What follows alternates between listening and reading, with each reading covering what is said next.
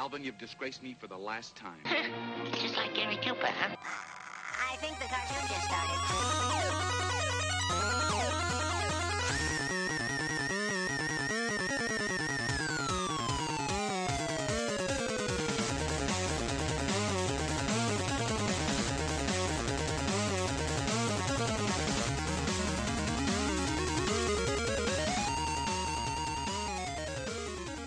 I'm down to one last hope, and I hope it's Acme Podcast Incorporated. Hey, I'm Laser J, I'm your host, and I'm joined as always by my good buddy and co-host.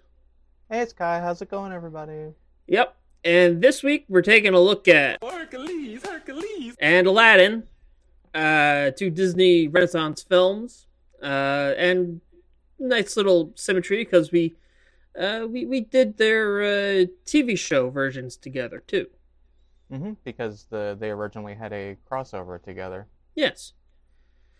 So, without that out of the way, before we get to that, and before we get to upkeep, and before we get to our weeks, I was just thinking we could do a little bit of a news thing. Because it's Comic-Con.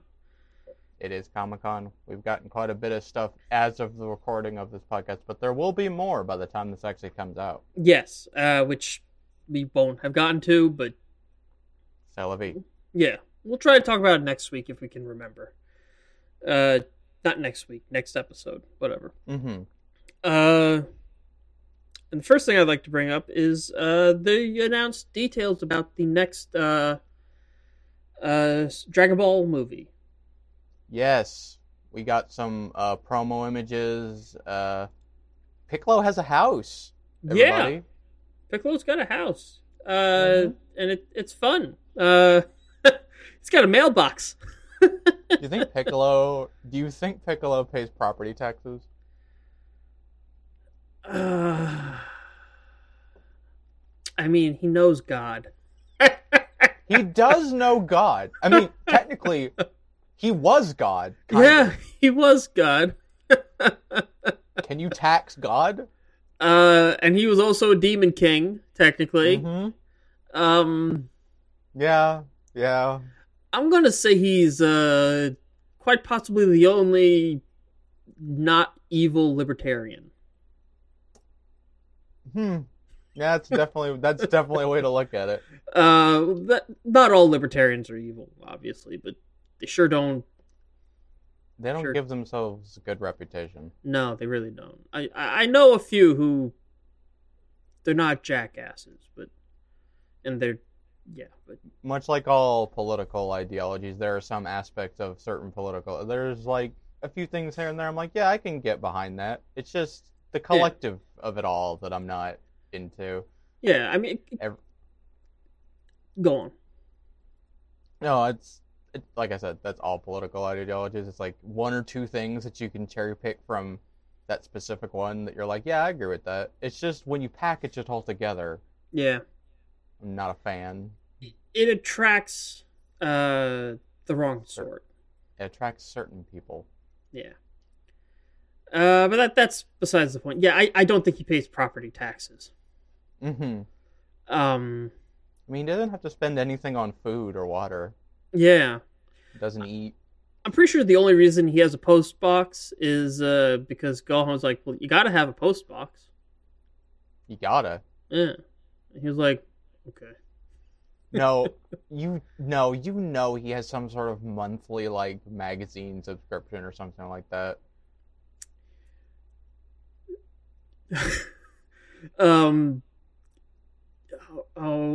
Like a child rearing magazine or something. Yes. Yeah, and he has like meal kits that he keeps around just in case he has to take care of Pan. Yeah, that's pretty good. Piccolo in an apron. Yeah. We also got to see updated look at Pan. Yeah. He also got some new shoes. Oh yeah, he did, didn't he? Yeah. I mean, they showed his design for the movie, and the only thing that really changed is his shoes are a little different. Mm-hmm. I mean, there's like little changes, like in his general like lines, but it's mostly just the shoes. And then we saw two of the villains. Two of the characters. We don't know if they're villains. They kind of look like Toriyama villains, but that's assuming too much. Yeah, a little bit. We also saw some shots of, I think, Goku and Vegeta in, like, these new armors, I think. Okay. So, but that might be, no, sorry, that was a fake screenshot. God. Yeah. I hate fake screenshots so much, man. Yeah. And then there was, the title is, Dragon Ball Superheroes or something like that? Yeah, Dragon Ball Superhero. Okay. Yeah. Is it Dragon Ball Super Hero or Dragon Ball Superhero? It's Dragon Ball Super, Superhero. Okay, cool. What a weird title. Yeah, it probably sounds better in Japanese. I mean, would it be Dragon Ball Super? I don't know if they and then say this... superhero would probably be in Japanese. Yeah, like Senshi or something like that. Dragon Ball Super Senshi. Yeah, that works better like in that. Japanese. Yeah. It's better than having the same word twice in a row, even if separated by a colon. But You mean like Super Saiyan God, Super Saiyan? Yeah. And there was a lot of other things announced. Do you have anything else you want to bring up before we get into the thing we watched today? We got to see Krillin in his police uniform in that. Are these new characters look like the Rocketeer? A little bit, yeah. I can see it. I think they might also possibly be part of the Space Patrol. I can see that. They do kind of have that vibe, yeah. Yeah, whether they're villains or not, we don't know. But they're like Ultramen / the Rocketeer. Yeah. But anyway. All right.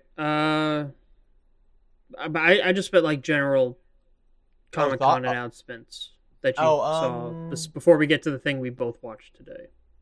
Oh, let me think. I think there was one. They I don't know if they showed this at Comic-Con specifically, but there's a Dead Space remake happening. Yes. Yeah, that does. If you like Dead Space, that'll be. I do. Okay. I love Dead Space. I'm angry that fucking EA and they're trying to they're pulling at my strings and I'm falling for it. They mited it.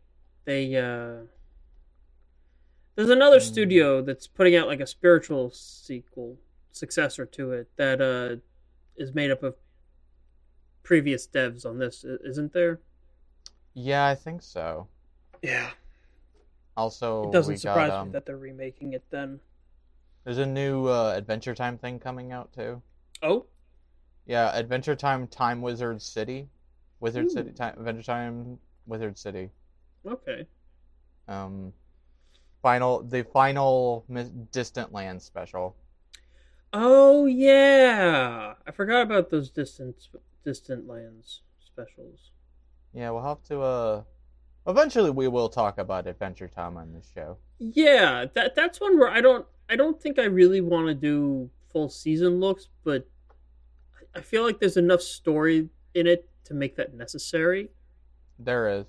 Yeah, we also got our first look at the Usagi Yojimbo show. Right. What I didn't get to see that. What I think we mainly got screenshots and some we got some character concept stuff. Okay. Let me post it in the chat. In the chat. Goodbye, Jerry Beans, man. Goodbye, Jerry Beans, man. Okay. Yeah, we got that, and I believe we got a shot of Usagi himself as well. Yeah, there we go. Okay.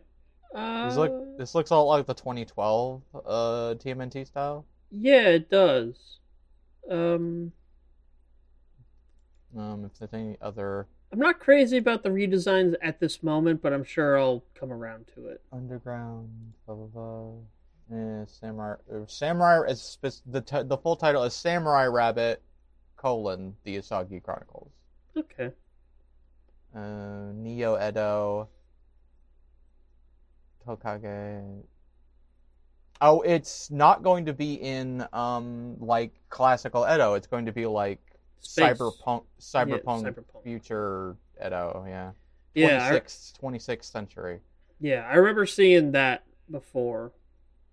It's got James Wan is involved as an executive producer. Nice. And he's a real big fan of the comic, so that's good. Yeah. So during the panel, he talked to Sakai, the original creator, is also involved. Okay, good. That's always good. And he is providing all input in every part of the production, etc., etc. And so they wanted to build character. It's a character-driven story, and they really wanted to. What they want to compare it to and get inspiration from are Hong Kong action comedies like Jackie Chan and Stephen Chow movies. That gives me hope. Yeah. So that's sort of the vibe they're going for. All right. Renders. They've attempted to make. It's not the first time he intended to make Sagi. Blah blah blah. Okay. Yeah. No. That's generally about it. All right. I was just skimming over the article. All right. Well, moving on to the thing we both watched. If you can still go to the Comic Con at Home YouTube page, I'm pretty sure. Maybe the TVA, the Disney TVA page. I don't know which one is holding it. But they had the crossover panel between Amphibia and the Owl House, and that started out with a sneak peek at the Ghost and Molly McGee. Yeah, Sorry. that looks a lot of fun. Looks like a lot of fun. I've been excited for that show ever since I saw the. Well, actually, last year's Comic-Con thing that they showed, which was the animatic for the opening. Yeah, and then we also got to see a clip of the first episode of season 3 of not the Owl House, of Amphibia. Yes. And we also got. I don't know if this was in. I don't remember this being in the panel itself, but I did find later today that it is. Season 3 is due out October of this year. Okay, so it's going to be coming out along with Ghost and Ghost of Molly McGee. Yeah. Okay. Then they did a nice little table read of an original script of a crossover between the two shows. That was fun. Yeah. Hope we get an actual crossover at some point. That would be great, but I think they did this because they know we're not. You know, weirder things have happened. Yeah. But yeah, that's it for news. So Kai, let's hear about your week. I've been pretty busy the last couple weeks due to personal stuff, but I did have the time to read some more manga lately. And first one, we talked about it last week, and Laser had read all of it. I've read most of what is currently out of Blue Lock. Oh. Yeah, it's a lot. Blue Lock is a lot. Not so much content, but it's like intense. It's intense. It's a lot to take in. The one you mentioned some of the criticisms that you found with Blue Lock. The one that I want to point out is that now this can be a good or a bad thing depending how you look at it. Is that there is no backgrounds, at all. Yeah. But I think that's purposeful because of the situation of where they are, and because there are no backgrounds, it lets the character art really shine. Yeah, I think the reason why the reason the setting is what it is so there doesn't have to be backgrounds. Mm-hmm. There aren't zero backgrounds. It's just the backgrounds that are there are very minimal. Yeah, it's just enough to give you a sense of depth and positioning. Yeah, which, you know, it makes sense within the context of the story. They're inside of an enclosed facility, blah, blah, blah. Yeah. It's indoor soccer. Mm-hmm. Up until the last arc. Or the arc that it's currently on.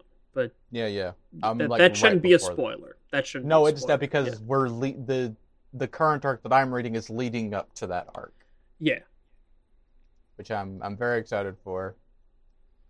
Blue Lock is interesting because, like you said, it fights back against the modus operandi of a lot of sports and shonen manga in general. Yeah. Which is friendship and teamwork conquers all, blah blah blah. Yeah. Which I can appreciate on one level. It's more leaning into an aspect that sports manga does talk about, some more than others, that I'm glad it's kind of getting more focus here, and that's the idea of there is a sense of camaraderie, but like what Blue Lock really does well is the idea of rivalry sparking growth. Yes. Except Which here is- it's not just rivalry with your opponents, it's rivalry with your allies. It's rival with your allies, it's rival with your opponents, it's challenging your own self-perceptions. Yes. About, It's also rivalry with yourself. yeah, literally a rivalry with yourself and trying to overcome your own self-inflicted restrictions on yourself. Yeah. Like, I think there are some things in this manga that are good to take away. Oh, yeah. Just not everything. Yeah. I think that's on purpose. I think it falls into that sort of like, I call it the Rick and Morty effect, where it's like you look at the creators and you look at like what they're trying to say, and you're like, oh no, this character isn't supposed to be a role model or idealized. Oh, but everyone's misinterpreting it as that is the person that they want to be. Fight Club. Fight Club. Yeah, Fight Club effect is really a better one. Rick and Morty is just more current. Yeah, it's the Fight Club effect. Yeah. But there are some cool things in it. Like I said, the once we get past like that, the team first couple team art, and we get into the stuff with the 2-on-2s and the 4-on-4s, that's when Blue Lock gets really interesting. Yeah, for sure. The second selection about when you defeat an opponent, choosing the guy from the other team and like choosing who to go up against, because you kind of want to go forward, but if you go against a weak team, the guy you get is gonna suck. There's one plot line I'm still waiting for them to call back on. That was introduced in that one. That they just the wild card. Yeah. Yeah, I'm waiting for that also. Yeah. Because I mean, I'm not that far ahead of you. They have not called on that yet, and Okay. This current arc really has a sensation of final arc almost. I could see what the potential next arc would be, but this one really has a sense of final arc almost.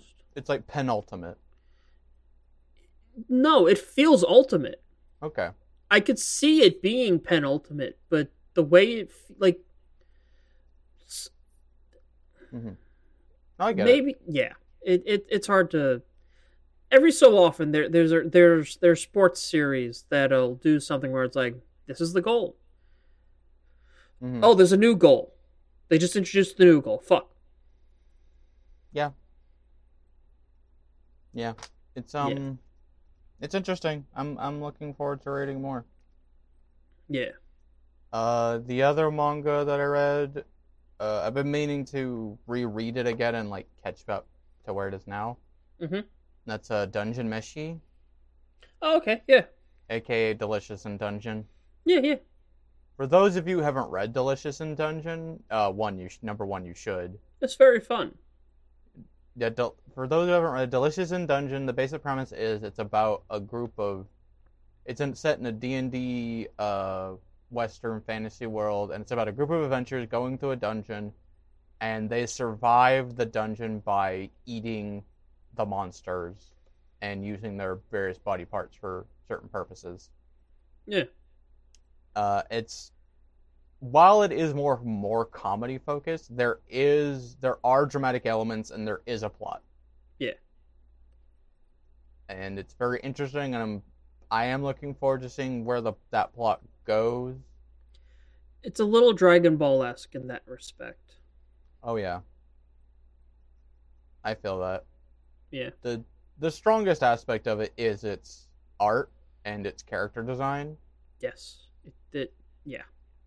I love I forget his name, the artist of Dungeon Meshi. Hold on. Dungeon Meshi is by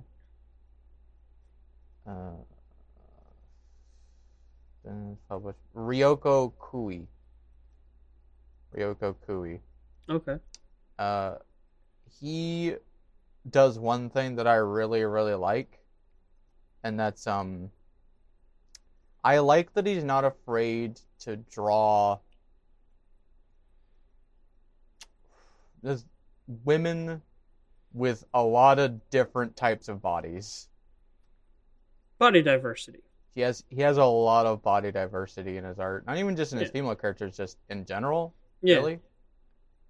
There's short ladies, there's fat ladies, there's short characters, fat characters, muscular characters.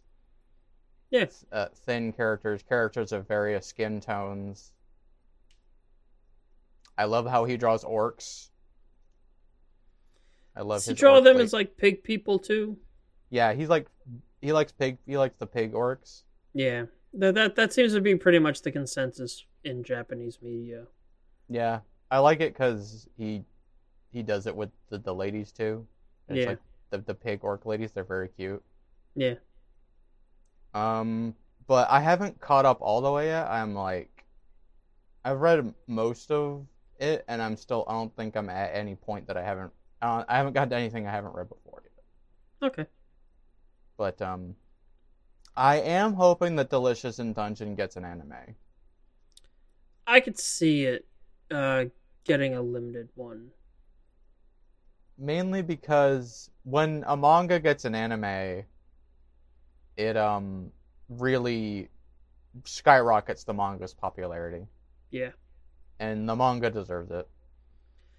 Yeah. I could see it getting an anime.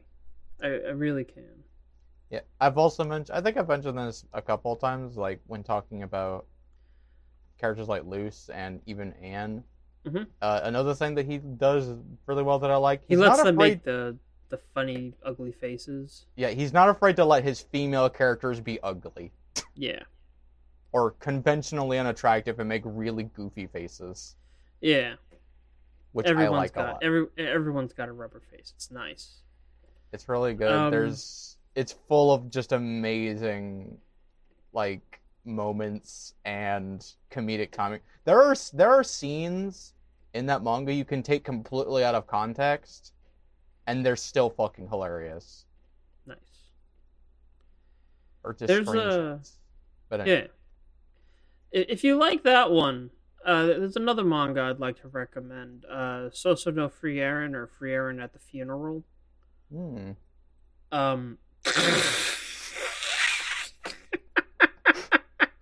For those of you who can't, because this is a visual medium, as I said about taking a screenshot out of context, I posted something from Dungeon All right. Meshi. Well, I'm tweeting this picture. Okay, cool. If anybody Yeah. follows Laser's Twitter. No. I'm putting it on the API Twitter. Okay, cool. All right. For those of you who want to know what I posted, Yep. that'll be it. And I'm pinning it. Yep. Dungeon Meshi is fucking great. I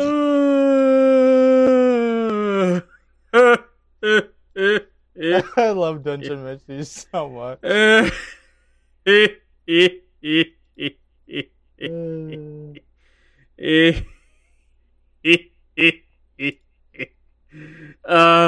Anyway, yeah, I'd really recommend So So No Frieren, Frieren at the Funeral. It kind of, it's not as gag focused as Dungeon Meshi, but it kind of it hits the same vibes for me in like storytelling. Mm-hmm. How do you spell that? Frieren? Oh, I'll send you the link. Okay. Oh, I see. Okay. Yeah. It's a nice. It's a good manga. Okay. I like it. All right. But yeah, that's it for me. Okay, cool. Everyone, go read Dungeon Meshi right now. Yep. All right.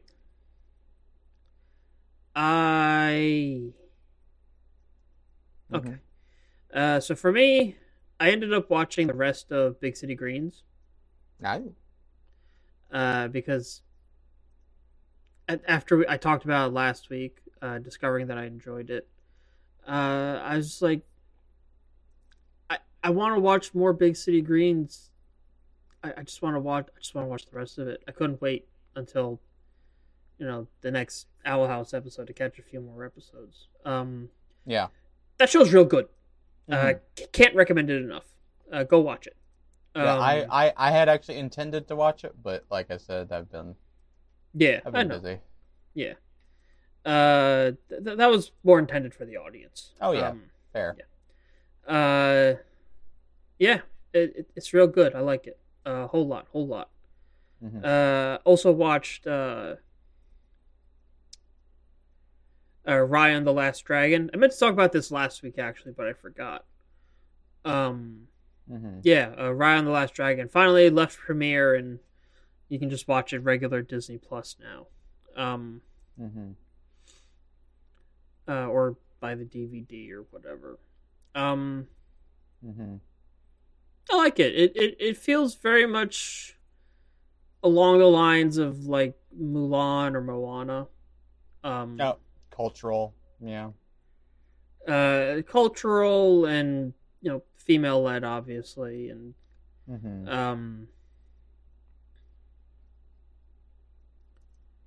it's very fun. Yeah.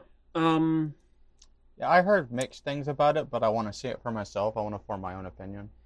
Yeah. It's not a musical. I imagine not. Yeah. I don't expect musicals out of Disney anymore. It's just nice when it happens. Yeah. I still kind of do, because Moana was a musical.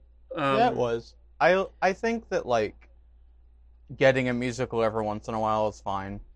They don't all have to be musicals. I really just expect it from the princess movies. And she is a princess, so...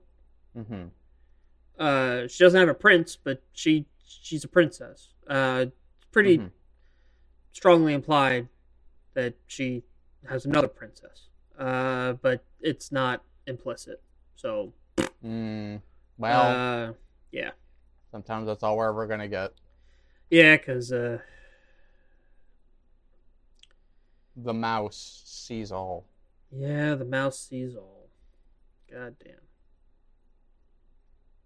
Anyway, I liked it. I would recommend it. It's a very good Disney act. In that respect, I would actually liken it. Sorry. I'd actually liken it more to Tarzan. Oh, okay. It's just a good action flick with heart. Okay. Cool. Because yeah, the surface comparisons are Mulan and Moana. Yeah, it's like, isn't it like Indonesia? It's Southeast Asia. Yeah, Southeast Asia. Yeah, it's like Indonesia, Thailand, Vietnam, pulling on that sort of area. Yeah.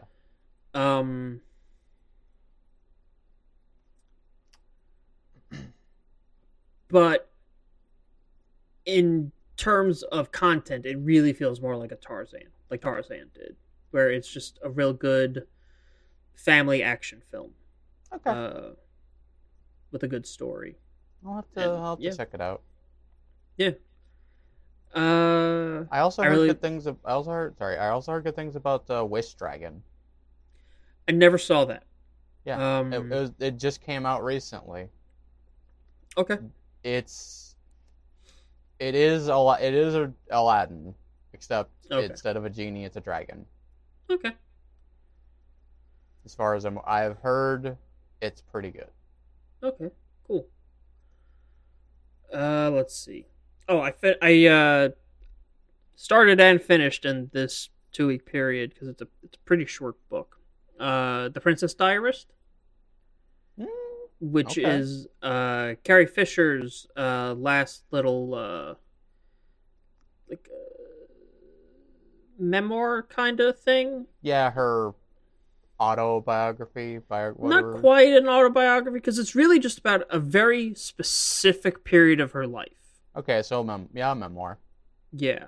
That sounds great. And part of it is, I love Carrie Fisher, so that sounds great. yeah, it was. Mhm.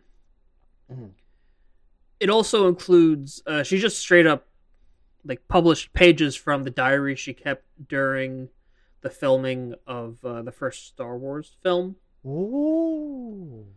But it's almost all pertaining to the sexual affair she had with Harrison Ford during the filming of it. What? Yeah. I didn't know about that. No one knew. That's until this was amazing. published, no one knew. Holy shit, that's crazy. And he was married at the time and 14 years her senior. Ooh. Yeah. Spicy. Yeah. It does not paint a great picture of Harrison Ford. At the time, no. Or him in general. Yeah, of him in general. Mhm. Or just what it's like to be in a relationship with him. Because he did get divorced shortly after Star Wars finished filming. But Yeah, to her well. knowledge, it was not because of her. Yeah. Because they, according to the book, they never rekindled that affair during any of the other filmings. It was just during that one period of time in London. Well, I know that, like, even after that, I know for a fact that her and Ford were still very good friends. Oh yeah. So there's clearly no bad blood there, but... Oh, for sure. It was just sort of I think she painted a lot of the problem as she caught feelings, but he didn't. And so it was a lot of frustration, and they were still sleeping together throughout the whole thing. Interesting. And also she was like, she just turned 20. Yeah, So I mean... she was still basically a kid. And he Yeah. was 30-something. Yeah, it's not the greatest. Yeah, It's complicated. it's not the great. I would not suggest dating someone that much older than you when you're that young. Oh no, neither would I. It's very easy for someone to take advantage of you when you're that young. Yeah. But it does happen. Yeah. I mean, my parents had 16 years between them. Once you reach a certain age, though, it kind of doesn't matter. Yeah, but my dad met my mom like fresh out of medical school. Like she was only 23, 24. Jesus. And he was 16 years older than her. But even then, my mom wore the pants in their relationship. My mom just has a real strong personality. But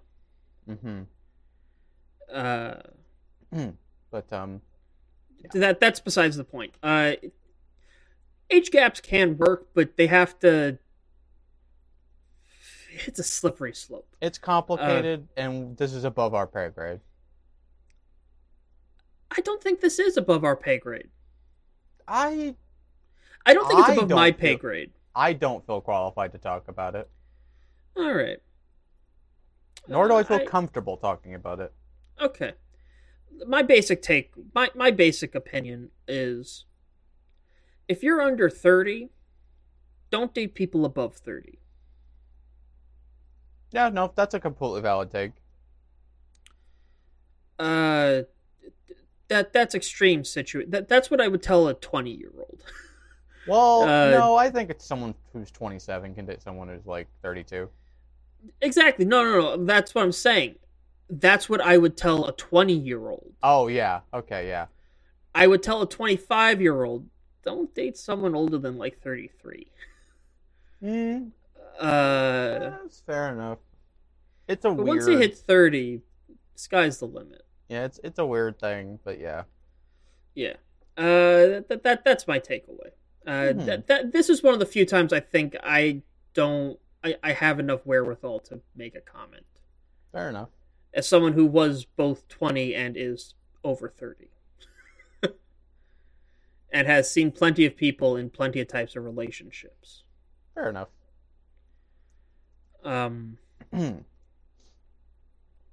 Anyway. Yeah, so I read that. That was real good. Real fascinating. She talked about... You know what she called autograph signings? What's that? Celebrity lap dances. I love Carrie Fisher. Carrie Fisher's great. Rest in peace. Rest in peace. Yeah, that was a damn good read. I'll have to check that out. The only type of non-fiction I don't fall asleep reading is like biographies and autobiographies and memoirs and the like. Mm-hmm. I love reading history, but I fall asleep reading it. Like I just straight up do. Yeah. But yeah, that's that. What else did I do? I played more Code Vein. Mm-hmm. It's just sort of become the thing I do while I listen to podcasts. It's okay. Mm-hmm.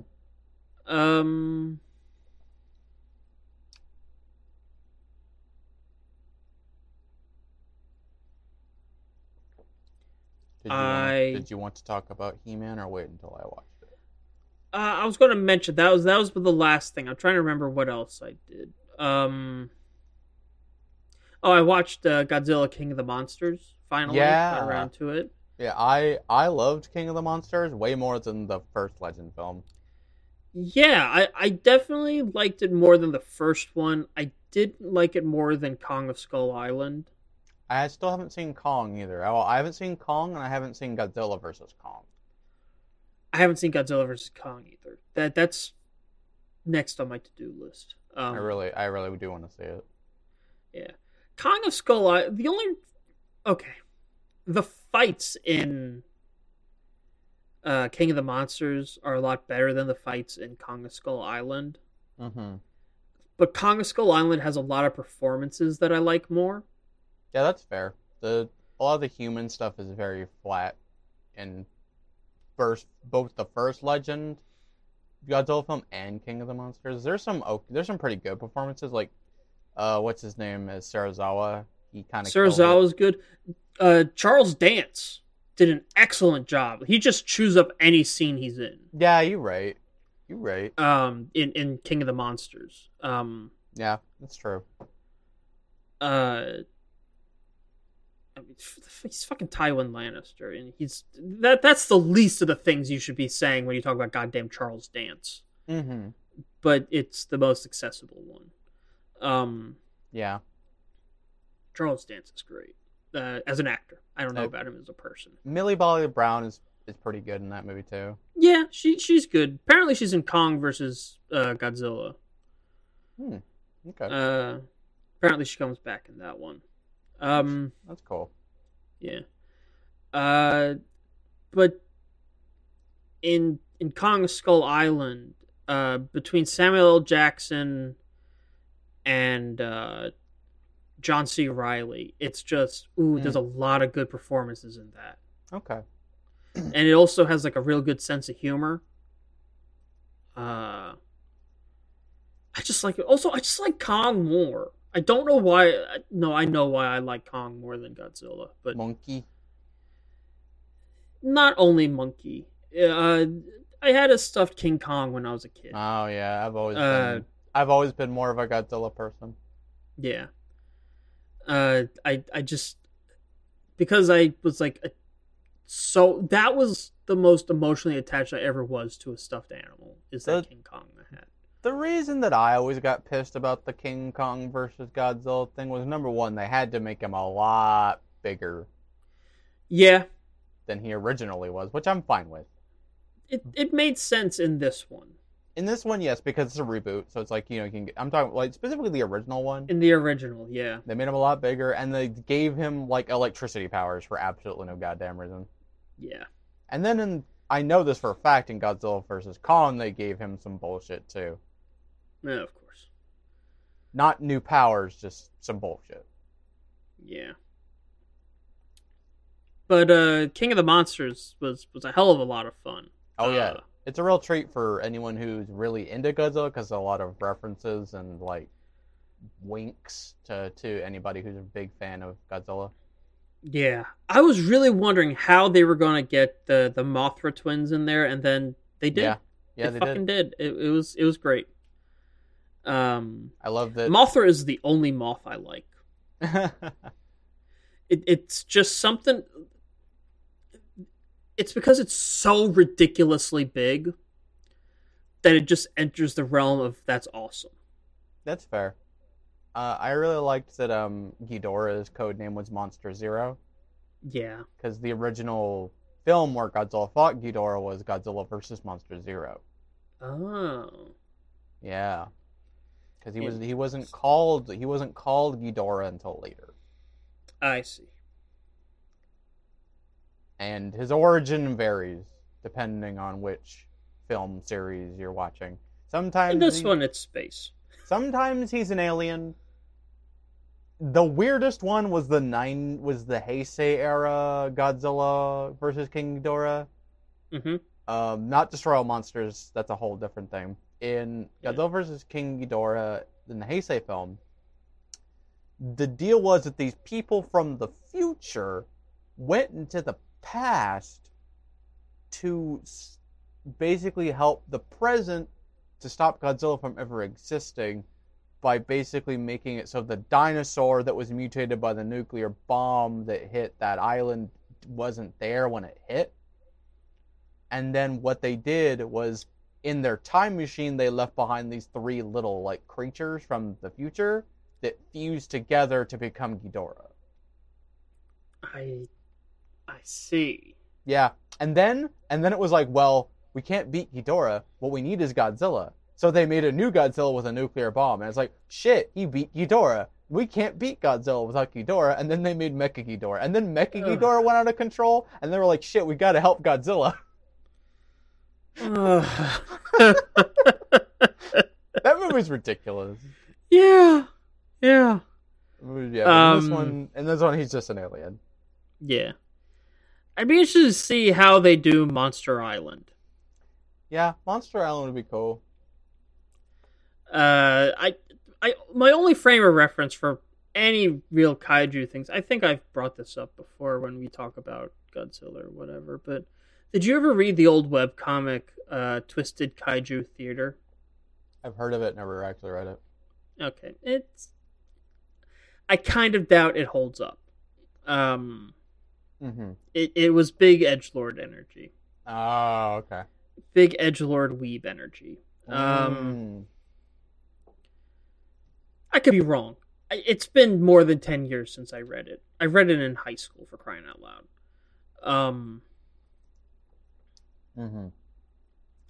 But basically, it was just, this guy made comics about him and his friends, but using, instead of drawing, he just set up. He had these, little SD, like a super deformed chibi Godzilla figures. He was portrayed by Godzilla. His buddy, who was sort of like the straight man to his funny man, was portrayed by Space Godzilla.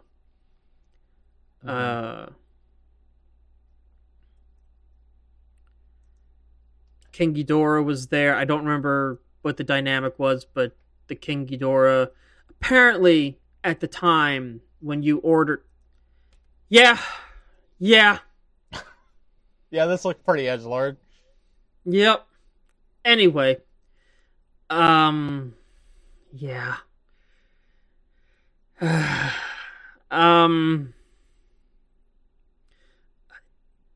Can you post safe for work, Sasuke? Because I'm distracted. Fine, I'll post safe for work. Are you distracted by the fucking lizard titties? No, I'm distracted by the colors. Hold Genuinely. Post fucking safe for work, Sasuke. It's like a train wreck I can't look away from. Better? Yeah, I'm just gonna... There we go. I could have solved that problem a lot easier. I could just delete it. No, I think it needs to be there for posterity. More like posterior, am I right?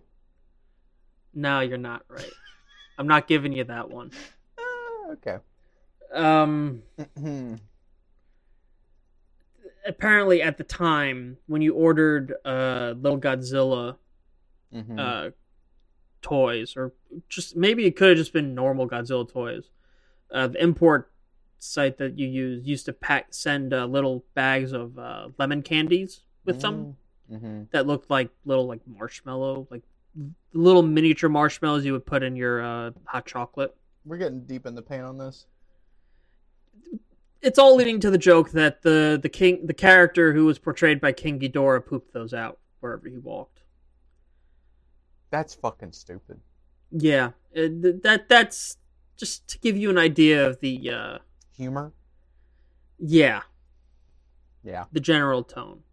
Also, eventually, the main guy got a girlfriend, and he put her in, and he used the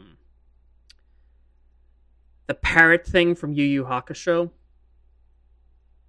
You can't see it, but I'm all right. Anyway, you remember what I'm talking about with the guy with the flute had the parrot? Yeah. Yeah, he used that to portray his girlfriend. All right. Yeah. Anyway, that's that. But they actually do get into like actual Godzilla lore sometimes because the guy's obviously a huge Godzilla fan. Mm-hmm. And so all of my vague kaiju knowledge comes from Twisted Kaiju Theater. All right. Which is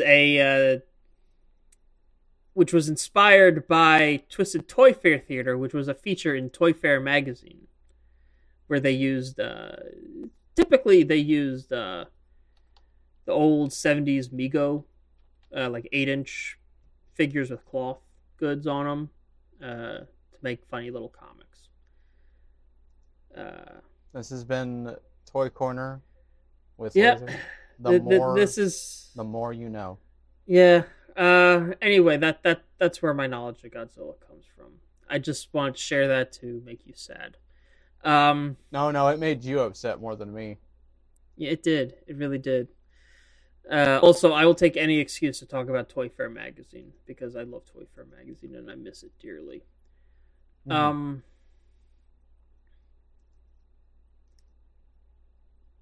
So then I watched Masters of the Universe Revelations, and without getting too much into it, because you're planning on watching it, so we'll do a spoiler talk next time. Yeah.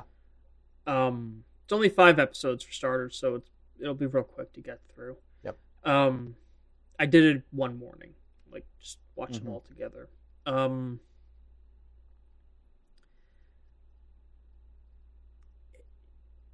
It's less Hercules and more Xena. I'm okay with that because I fucking love Xena. Yeah. Because He-Man's not really in most of it.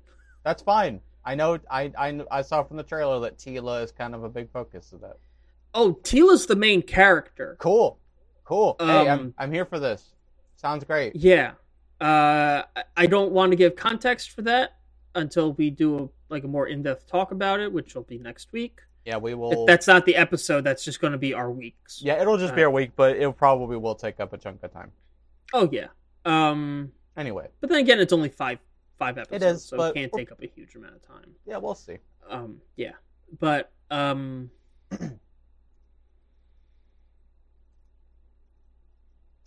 I'm excited for more episodes. Oh yeah, we're gonna get 5 more episodes probably because it's like a 2-part thing. I don't know. Yeah, because this is just season 1. Season 2 will probably be another 5 episodes, but I don't know if it's all going to be wrapped up in 2 seasons. You might get 3. I have not heard. I've tried to read every article I could find on this, and none of them talk about a maximum number of seasons. Well, we'll find out, I guess. We will find out, yeah.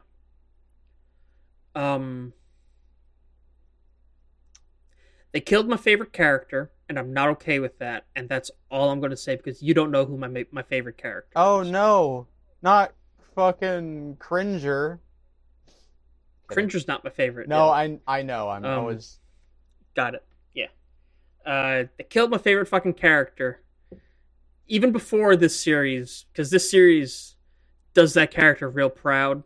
But killed my fucking favorite character, I swear to God.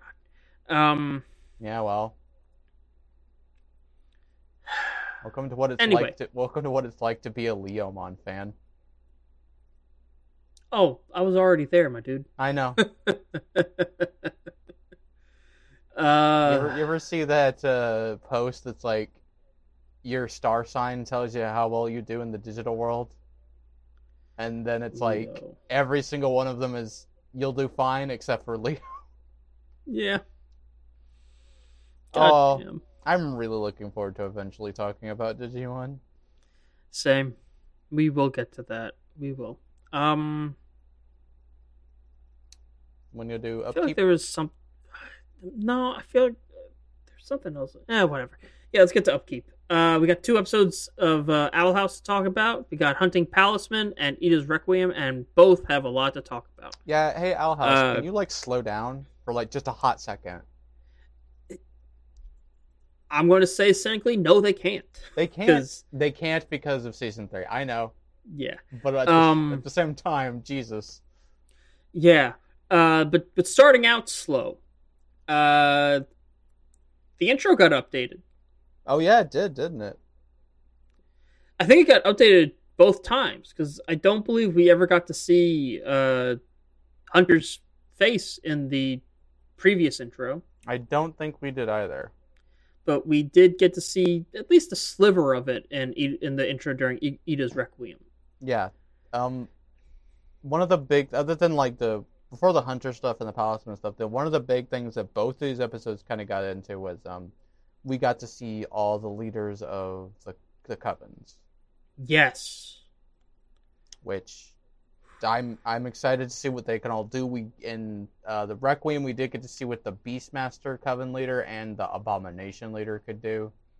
Yeah. Excited to see what all the other Coven Masters can do. Yeah. I am. Ooh, doggy. Ooh, doggy. Mm-hmm. Yeah. But Let's start with Hunting Palace. Hunting Palismans. You were right. It was about Golden Guard. I called it. I would still like an episode exploring Basha a little, just because I find her to be a fun character. We did get to see her a little bit in this episode, Yes, we did. which was very cute. Yeah, it was fun. I like a good hateable character. That's all. Yeah, I liked seeing the Bat Lady again. Yeah, Bat Queen. Bat Queen, love the Bat Queen. Yeah. All the little Palismans and Kikimora and Biggest plot twist ever that's not Bump's face. yeah, and he's got hair. I don't know how much do I want to call myself out. Go ahead. I hate that he's kind of hot. Yeah. That's what a good head of hair does, man. I'm angry that he's kind of hot. Yeah.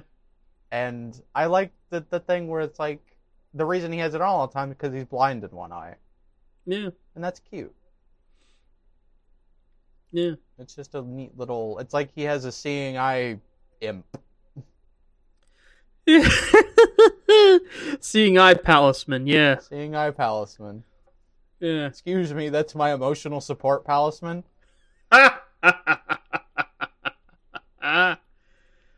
And we got introduced.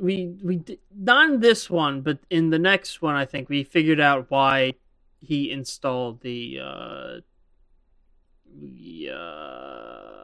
Not he. I'm sorry. The Emperor. Why the Emperor installed the Coven system. Yes. He's still into magic. Yep.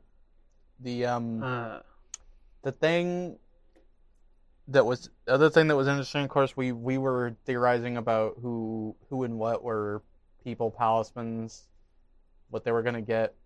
Willow getting a bee, that makes sense. Yeah, it do. And Gus got a chameleon. Yeah. Also, which, again, illusions. Also makes sense. Yeah. I am very sad. I mean, Lou's pointed out, like, hey, is Amity here? Nah. Yeah. It's like, yeah, you know what? Valid. I feel like the Blights could afford to get some Palistrum wood. Yeah, but not just that. Like, Amity does not want to be anywhere near Luce right now. I would argue she does, but she can't emotionally handle it. Oh yeah, that's what it is. Yeah, she does, but she doesn't know what she'll say when she sees her again. Yeah. Hood dog. Yeah, the main focus of the episode is, of course, Hunter. We meet Hunter. The Golden Guard. Yeah, the Golden Guard. Brings up something I've been really interested about. Mm-hmm. And that's people who can't use magic. Yes, and I think I know why. Oh, I think descendant of a human. He's half human. Yeah, he's a descendant from a human, which is why he said him and his family. Yeah. There's not a lot of witches who can use magic in his family because the patriarch of his line is what was his name? The human. Philip. Yeah, Philip. So, it's possible that Peter. Yeah, it's Philip. It's possible that Belos isn't Philip. Yeah, it's possible that he's not. He called him uncle, but I don't know if they're actually related. No, because he says the Emperor pulled me up and gave me this power and made him family. Also, that the Emperor's current condition is because of wild magic. Yeah. I called him being cursed. Yeah, you did. Called it. Yeah. But,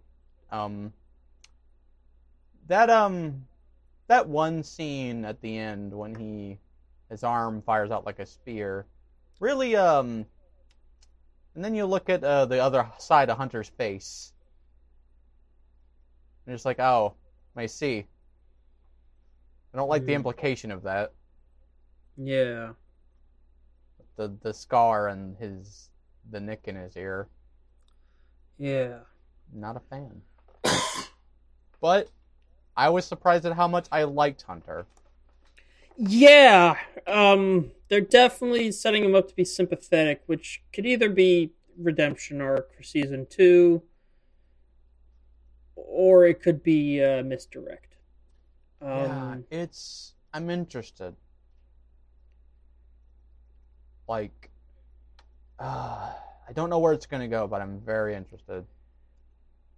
I'm real conflicted over it all because I really wanted the Golden Guard to just be a character that was easy to hate. Mm-hmm. But then this episode really makes me want it to not be a misdirect because, damn it, I genuinely like him. Mm-hmm. I also like that the dynamic between him and Luce, people pointed out, is basically their siblings. Yeah, they're brother sister. They're not quite close enough yet for it to really be found family, obviously, but they definitely have that sort of dynamic. Yeah, the other thing that I don't think people are talking enough about. People talk mainly about Hunter and the course and all the stuff with Bellis in this episode, but I really like that Luce is finally having some self-doubts and introspection about herself. Yes. Because Luce has gotten development, but it feels like it's kind of like just been very straightforward and nothing that she hasn't wanted before. Now she doesn't know where she's going, which I think is interesting. Yeah. I never thought about it until they pointed it out in this episode. It's like, what happens when you finally go home? What does it mean that you want to be a witch? What do you actually want to do with yourself? It's important questions that she needs to answer. Mm-hmm. We also get to see that Kikimora is a fucking little bitch. Yeah, she is a piece of work. Yeah, she's a real piece of work. I mean, it makes sense. She's, conniving. She's... If Lilith was the right hand and now Hunter's the right hand, then she was the left hand. Yeah, she's a left hand. Wait, actually, is the hand on her head a left hand? What? Is the hand on her head a left hand? Let's look at this up real quick. Kikimora.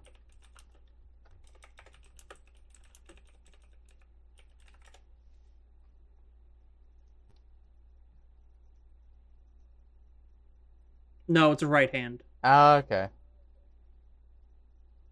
Although, there is something fun that I learned about because this is who I am as a person, is that Kikimora, the name, is the name of a legendary Slavic house spirit. Oh. When a Kikimora inhabits a house, she lives behind the stove or in the cellar, and usually produces noises similar or made by mice in order to obtain food. And this is what a picture. Yeah, I'm looking at pictures of them. Yeah, it's very weird creature. Drawings. Yeah. Sometimes it's like a rodent thing like that. Sometimes it's like a crow thing. It's a mischievous house spirit. Yeah. It's interesting. I don't know if that has any bearing on Kikimora's character, but I like finding out the origins of stuff like that. I don't think it does, because I would not describe her as mischievous. I would describe her as conniving. Oh yeah. The other thing in this episode, which they kind of talked about in the Amphibia and Owl House panel, was we got a new settlement. That's not burnt. Yeah, Lycia. Lycia? Yeah. Something like Lycia. Lystia. Yeah. It's named after one of the backbones. Leticia. Leticia. And a lot of the production around that specific location and how all the background characters in it were unused designs that they just kind of ended up putting there because they needed some background characters, which I think is cool. Yeah, for sure. Some of the prototype designs for Willow's parents were there. Yeah. I think that's neat. Yeah, I mean, that's the great thing about character designs. If something doesn't make it finalized for a more major supporting character, hey, you got a background character. Yeah, you got a background character. And also, the location is just cool. Yeah, it's in the armpit of the Titan. So it's a little swampy. A little bit. Yeah. Little gross. It's real cool. And they live inside the holes of the marrow, which is fucking sick. Yeah, that is wicked. Makes me really want a setting book to play this in a tabletop game. Yes, that it'll never happen officially, but I could see someone Making it. adapting it. Yeah. I think you could easily play a game in the Boiling Isles where everyone is either like some sort of caster, Yeah. like a warlock. If you really need to have a melee class, spell sword. Yeah, spell sword. What's her name? Eldritch Knight. Yeah. No. I was trying to remember the mean girl from Gus's story. Oh right, yeah, I don't remember her name. She was carrying a sword, so Yeah. spell sword. I think it would be cool. Yeah, for sure. But anyway. Anything else about That's that one. Yeah, nothing else about Hunting Palisman, I don't think. Nah, Ida's Requiem. Woo! Ida's got a date friend. Ida has a non-binary love interest. A date friend. A date friend. That's the term that I was introduced to for Date. non-binary folk. Date friend is good. Yeah. Very cute. I love them. Yeah, they're great. They're a bard who has stage fright. Bard who has stage fright, and before anyone says anything, officially confirmed by the voice actor or actress. I don't know what their pronouns are, but Actor defaults to non-binary. The performer is also non-binary. sick. A non-binary character being played by a non-binary voice person. Performer. Voice performer. There you go. Yeah. I do believe technically actor does count as a neutral term because Mhm. there's a lot of people who would generally be referred to as actresses who refer to themselves as actors. That's true. That's very true. It's like how you use man in the generic sense of like humankind. Yeah.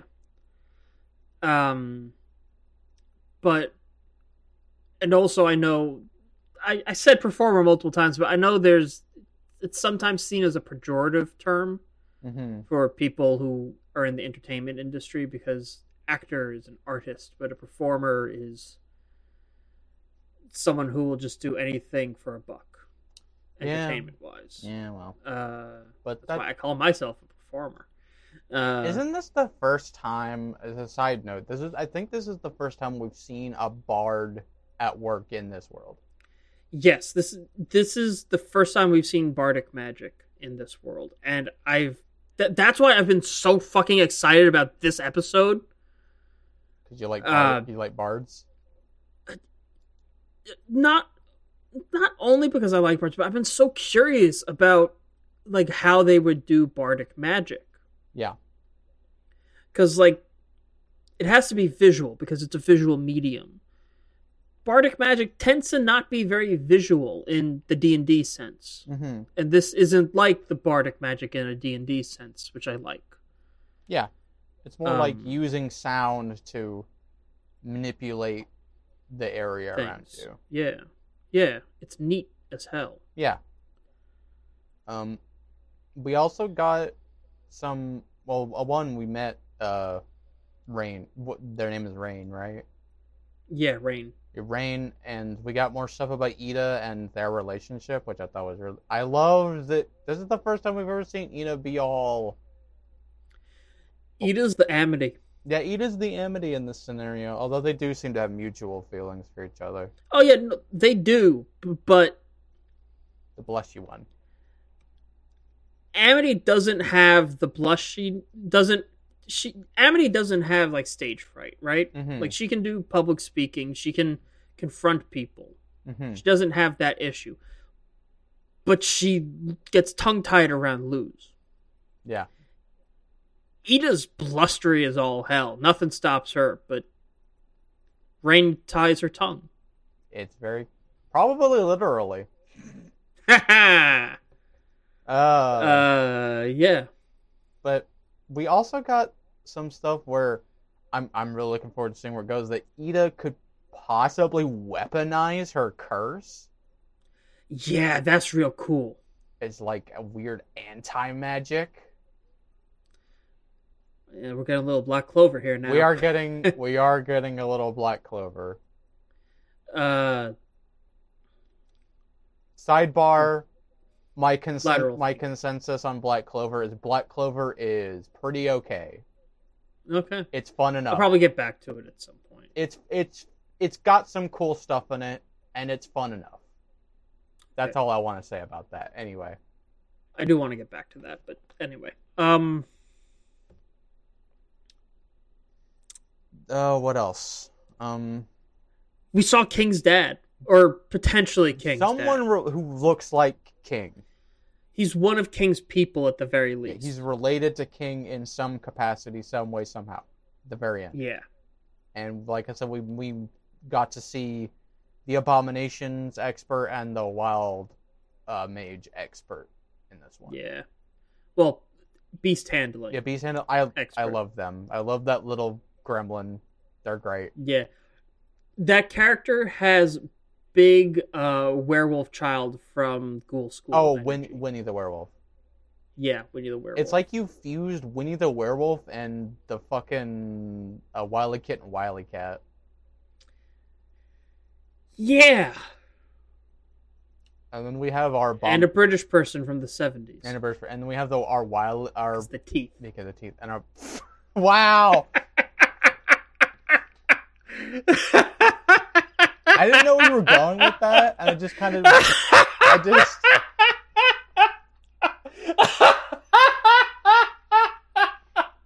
yeah, baby. Yeah, baby. Yeah, baby. Yeah. No. I didn't know I just agreed. I didn't know where you were going with it. But I guess I do now. But anyway. Tickled yourself with that one, huh? It was your reaction that tickled me, actually. Yeah. But, anyway, we also got to see the Abomination headmaster as well. Yeah, we got to see super advanced Abomination magic. Yeah, that's why I was so looking forward to seeing the Coven Masters, because I really want to see what the advanced version of all these magics looks like. Yeah. Also, I love that he hates the Abomatrons. Yeah. He called Alador a hack. Yeah. It's very good. I'm looking forward to seeing what the other Coven leaders are like. For sure, yeah. I'm just excited about more of this. I really want to see what the Illusion Coven Master can do. Ooh. Oh, you know what's a good callback in this episode? What's that? One of Rain's compatriots is one of the people in jail we saw in the very first episode. Yeah, it was her, the girl who wrote fan fiction. Yeah. Yep. That was real good. Yeah. I love the one member of BAT who was just like, at the start she was like, God, you're not our mom, and by the end she was like, bye, Mama Ida. Yeah. Very good. Speaking of Mama Ida, she fully adopted King this episode. She fully adopted King Clawthorn. Yep, King Clawthorn. I cried. Yeah, I did too. And so did she. Yeah. Oh, Ida cries a lot this episode. She does. She's emotionally vulnerable in this episode, which I like a lot. Yeah, it's something we don't see from her a lot. We also saw young Ida. Yeah, like, again, yeah. 20s Ida. Yeah, we saw super younger Ida, and we've kind of seen her throughout her life. We've seen Hexside Ida. We've also seen young adult Ida when she met King. Yeah. Whether or not she knew Rain before or after she met King is unknown. It's implied that it was before King, because King, she has more gray in her hair, and she has a different haircut. That's true. So it's like after Hexside, but before King. Yeah. Also, Rain didn't know about King. That's true. I loved. She was like, "Ida, you have kids?" Yeah. I love that they were just like so like, and he was like, "Well, they're not mine. I mean, Yeah. so it's very cute. Yeah. This was a real good episode. I want, And it's a rare Ida episode. Yes. Because we don't usually Ida's important to the show, so she shows up in everything, mhm. but most of it is growing the characters around her. And so a rare Ida episode, meaning she grew I'm for glad. once. I hope that Rain gets to meet Luce and King because I want That'll be season finale, I'm pretty sure. it'll be I want them to be parental units together. Very good. I don't know if we'll see that. I don't know if we'll see that genuinely either, don't.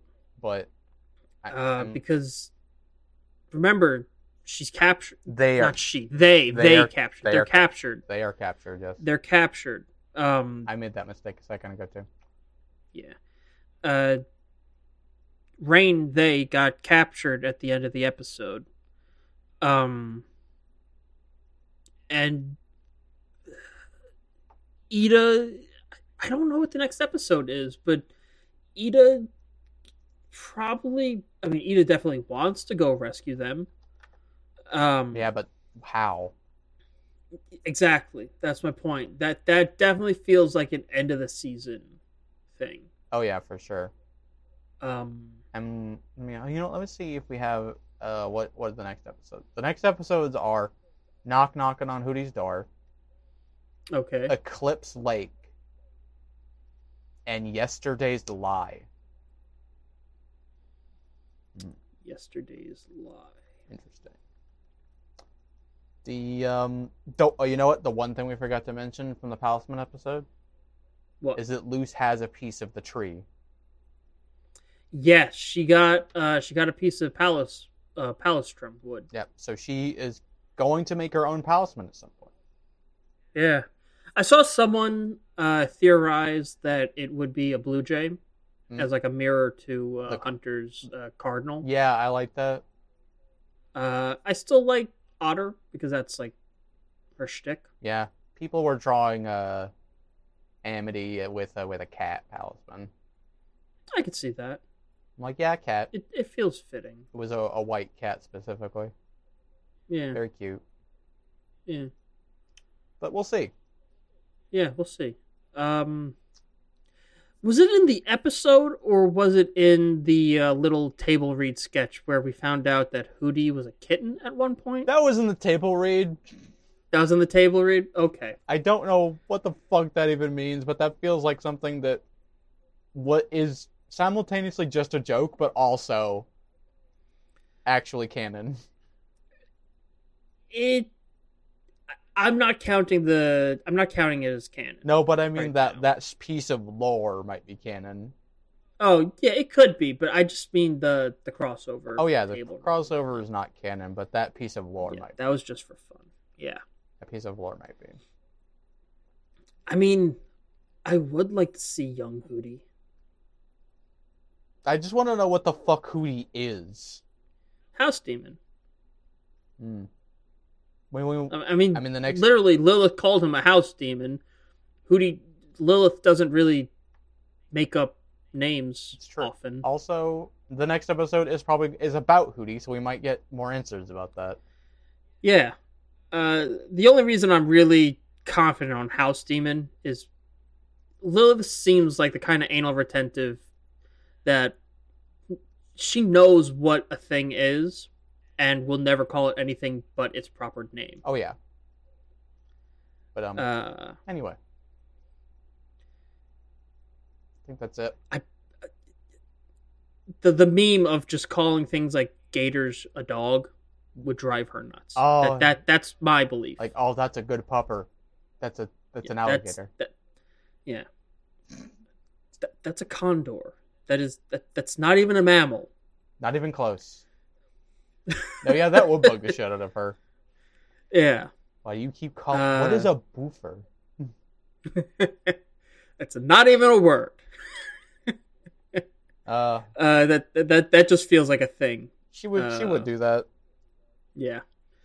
So I'm pretty confident that he is a house demon. Yeah. Oh, I love Hootie though. I really, really, really love Hootie. Like, unironically, something about Hootie just tickles me the right way. I didn't like Hootie until he started hanging out with Lilith, and now I love Hootie. Yeah. But anyway. Yeah. Oh, man. Hootie is the perfect example of the person who doesn't really have any friends and is super annoying because they want friends, and then they finally get a friend and they're no longer super annoying because they found what they needed. Yep.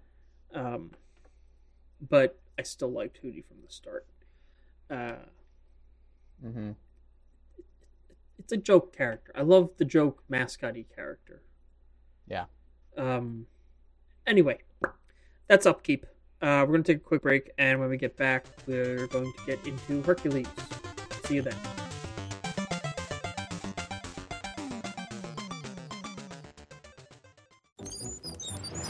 Our show is back on.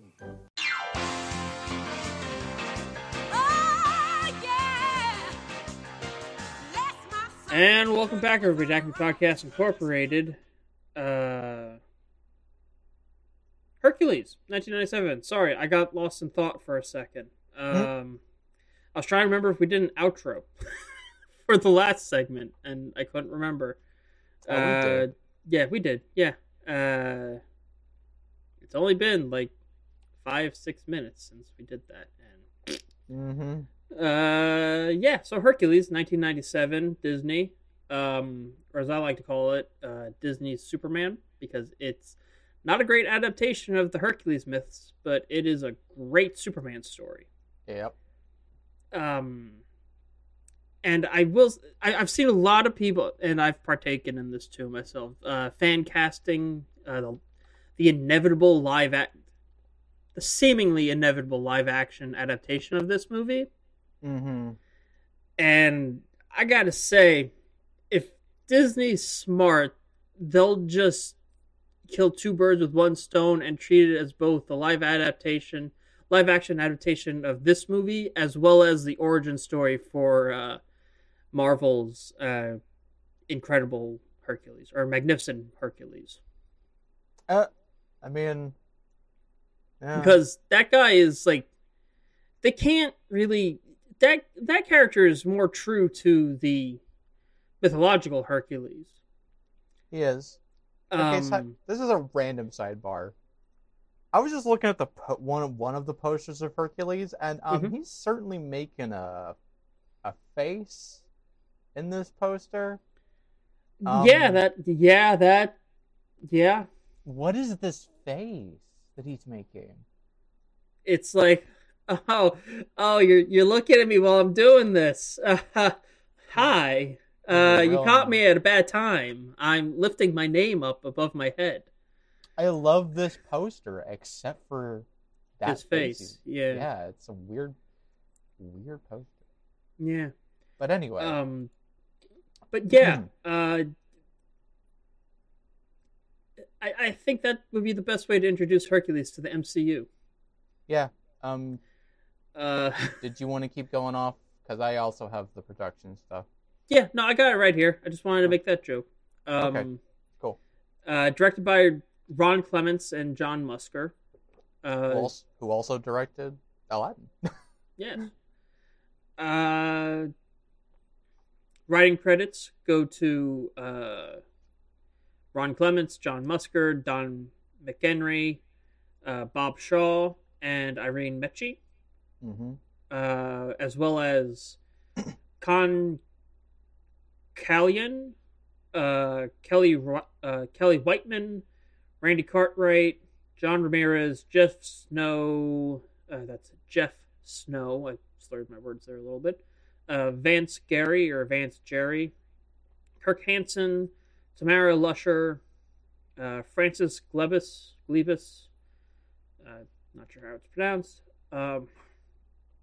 Mark Kennedy, Bruce Morris, Don Dougherty, and Tom Enriquez.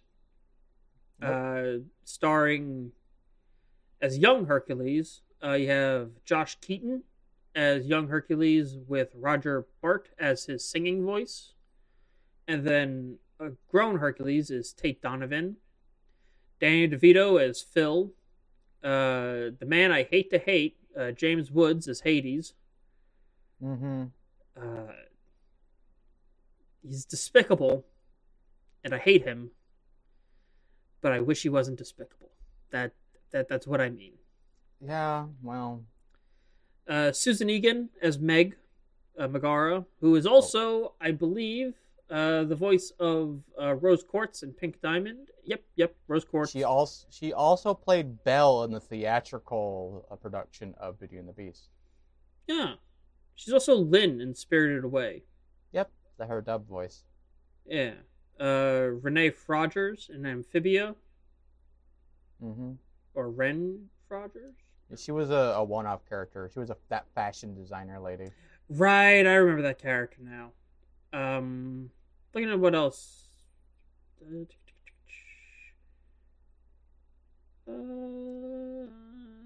Nothing really worth mentioning. Like lots of small parts. Mm-hmm. Okay. Bobcat Goldthwait, love that dude, as Pain. Yeah. Matt Frewer as Panic. Rip Torn as Zeus. Yeah. Samantha Egger as Hera. Barbara Barry as Alcmene.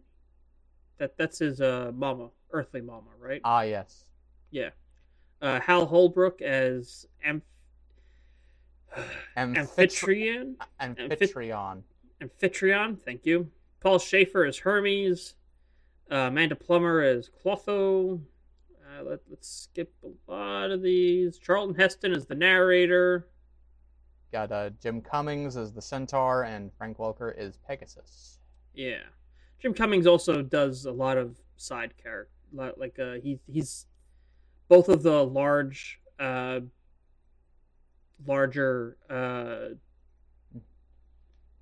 city folk. First at the start of the film, and then also the tall guy in Thebes, and also the old man in Thebes. Yeah, we also got a couple of such minor roles that they might as well be cameos. The pottery guy from the beginning of the movie was Wayne Knight. Yeah, Keith David's Apollo. That was the other one I was going to mention. Yeah. But that's it for the voice cast, I believe, in terms of relevant people. Bob Bergen is a name I recognize, but that's additional voices. Same with Bill Farmer. Yeah, Bill Farmer. Yeah. For those who don't know, we mentioned that John Musker and Ron Clements directed this and Aladdin. They have a real good track record. They worked on Great Mouse Detective, Aladdin, this movie, The Little Mermaid, Treasure Planet, Princess and the Frog, and Moana, all both as writers and directors, I believe. At least as writers on all of those projects. Wow. Yeah, they're prolific. Yeah. In fact, some of the reasons that Hercules was sort of their penance, quote unquote, so that they could make Treasure Planet. Ah. Yeah, Treasure Planet was the movie they wanted to make, but Disney was like, nah, you gotta make Hercules first. They're both so good. They are. I prefer Treasure Planet, but... I think I talked about this the last time we talked about the animated series. I like Hercules as, I'm adopted. It's the same reason I kind of gravitated towards the Superman story when I was a kid. But the other thing that is worth mentioning in terms of production is for the main art director of the film and production designer, they approached Mr. Gerald Scarfe, who did a very famous Beatles cover, because both Mr. Clements and Musker found a strong correlation between his art style and the style of paintings on ancient Greek vases. I could see that, yeah. I definitely always thought that was the vibe they were going for. Yeah. Also, the music was done by the one, the only, Alan Menken. Yeah. Alan Menken, and of course, and also worked with Mr. Dave Chappelle, helped him make the music for this film. Alan Menken also, one of the... You'll be hearing Alan Menken's name a lot on this show when we start, the more we do Disney. He's Yeah. kind of everywhere in terms of the music production stuff. The live action Hercules actually already got announced. Of course it did. Does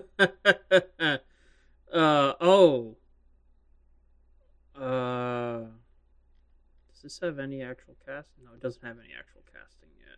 I also have a bunch of trivia. Would you want to cover that now, or do you want to talk about the film first? Let's do trivia. I like starting with trivia. Andreas Dea, who's one of the main animators on the film, Mm-hmm. was famous for animating villains like Gaston, Jafar, and Scar, but he specifically requested that he be the main animator for Hercules because he wanted to animate a hero. Nice. Another really interesting fact is the Spice Girls were originally approached to portray the Muses following that would have been very different.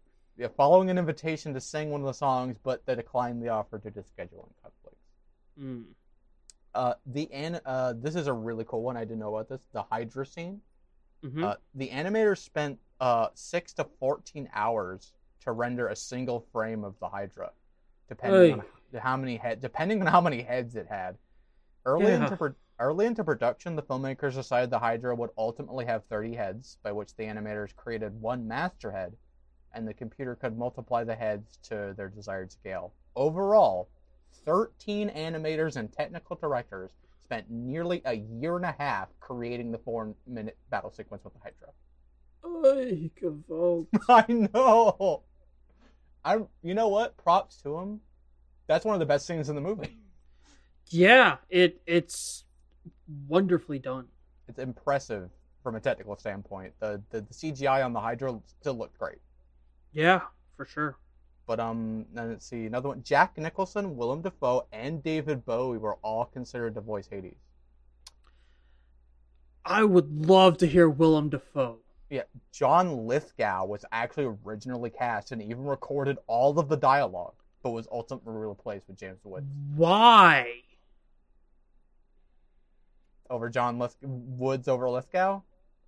Like, I mean, if he recorded all the dialogue already, why? Was there like a... Beats me. There's no information, unfortunately. Contract beef? Man, that... Contract beef? Or did they just thought that Woods gave a better performance? I mean, Woods... We'll get into it. What you want about the man. He always gives an excellent performance. Yeah. During the production... piece of shit, but... Yeah. He is. Let's get that out of the way. Fuck James Woods. He sucks. But we're gonna ignore that for now and just talk about the performance when we actually talk about the movie. But anyway. Yeah. During the production, Meg was actually originally given a ballad called I Can't Believe My Heart. But Ken Duncan, the supervising animator for Meg, pointed out that the song was really out of character for her. Yeah. So Alan Menken and David Chappelle would later compose I Won't Say I'm in Love instead. Which is probably my favorite sequence in the movie, honestly. It's easily the best song in the movie, but we'll get to that. Yeah. Danny DeVito declined to audition for Phil. So, okay, this is going to be a lot of names. So Edward Asner, Ernest Borgens, Bob Hoskins, Joe Pesci, Martin Scorsese, John Rhys Davies, Ray Winstone, Robert De Niro, Peter O'Toole, Jerry Stiller, John Cusack, Mel Brooks, Bill Murray, Steve Martin, Dan Aykroyd, Chevy Chase, Jason Alexander, Al Pacino, and Dick Latessa were all brought in to read for the part. Of those listed, the only ones I can really picture giving a similar performance... Bob Hoskins? Bob Hoskins could. That wasn't the one I was thinking, but definitely Bob Hoskins. I was thinking Mel Brooks or Al Pacino. I would have loved Bob Hoskins. Yeah, Bob Hoskins would have been great. But after the auditions, they left stating, "I know what you're gonna do." You know, after Red Buttons auditioned, he left stating, "I know what you're gonna do. You're gonna give this part to Danny DeVito." Shortly after, the director and producer, Alice Dooley Goldstone, approached DeVito at a pasta lunch during the filming of Matilda, where DeVito signed on to eventually be on the role.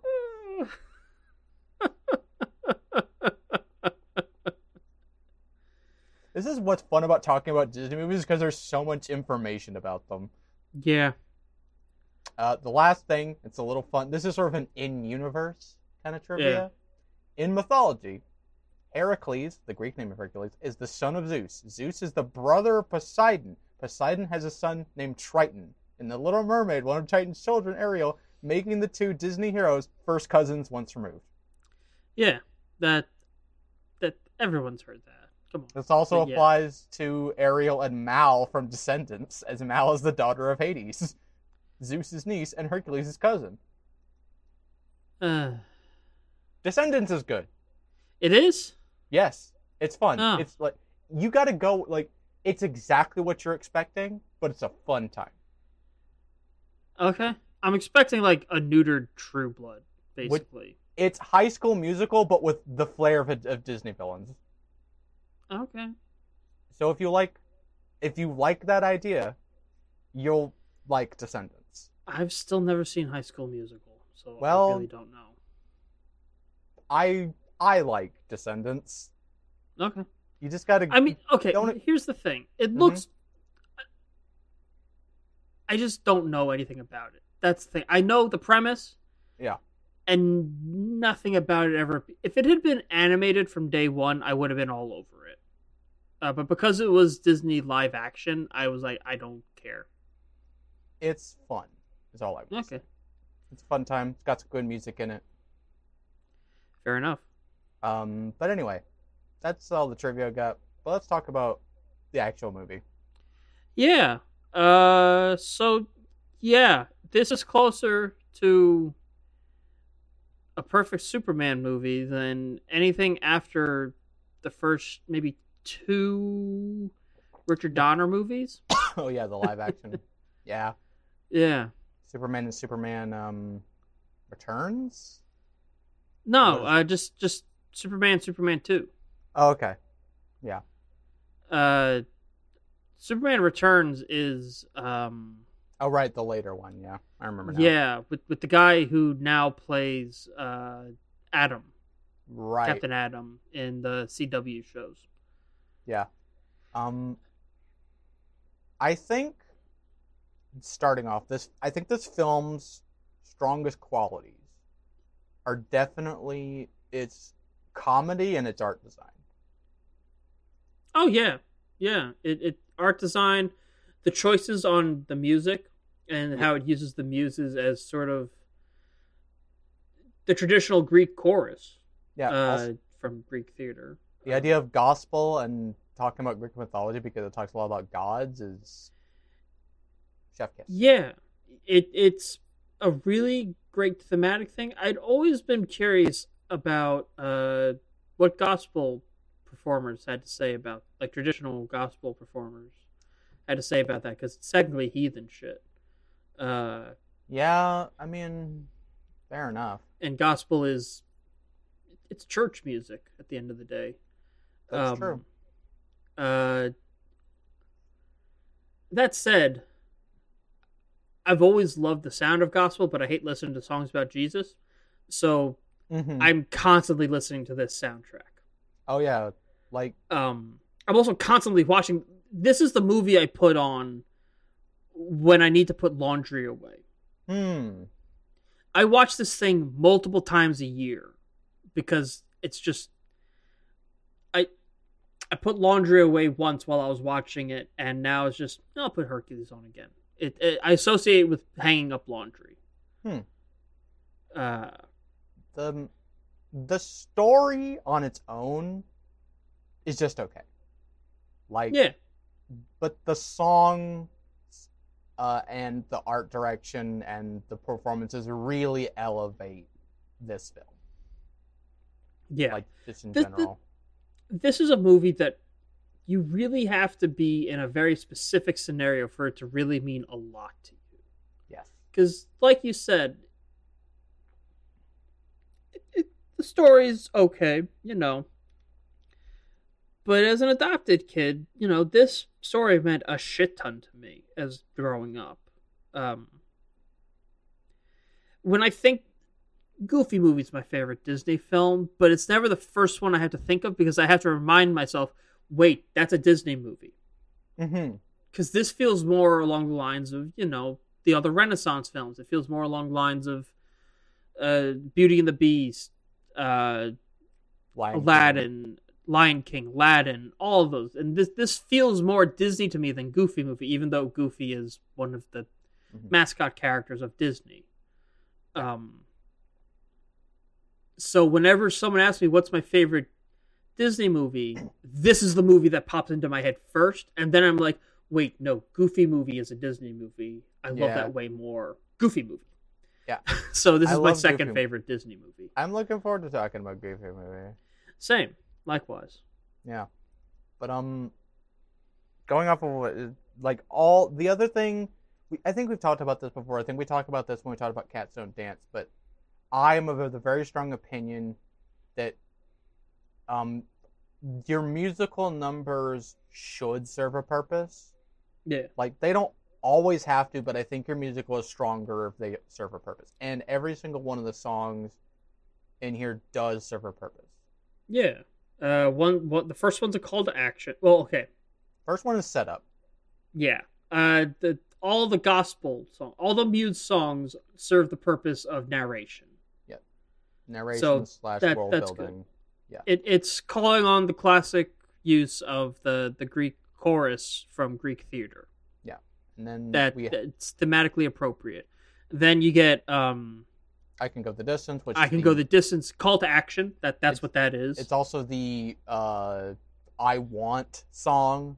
Yes. Which is in a lot of Disney films. You get the training montage musical. So You Want to Be a Hero, Kid, Whoop-de-doo. Yeah. Which, I think, again, training montage. I forget what that one's actually called. What is that one called specifically? Hold on. I just had it pulled up because I've gonna bug the shit out of me. I'm pulling it up. I'm pulling it up. One Last Hope. One Last Hope. Yeah. All right. Yeah, One Last Hope, and then after that we have Zero to Hero, which is our other montage song. It's another. Yeah, what you said. Then you have Won't Say I'm in Love. Yeah. Which is, it's exposition song. It's exposition. It tells you how a character is feeling. Yeah. It serves a purpose, and that's all the songs in the movie. There's like some Stars Born. Yeah, which is Stars Born. That's wrapping it all up. Yeah, which is it's at the very end. It's sort of like a kind of reprise of like all the gospel stuff and Zero to Hero, and just kind of a culmination of all of that. And every single one of them serves their purpose. Yeah.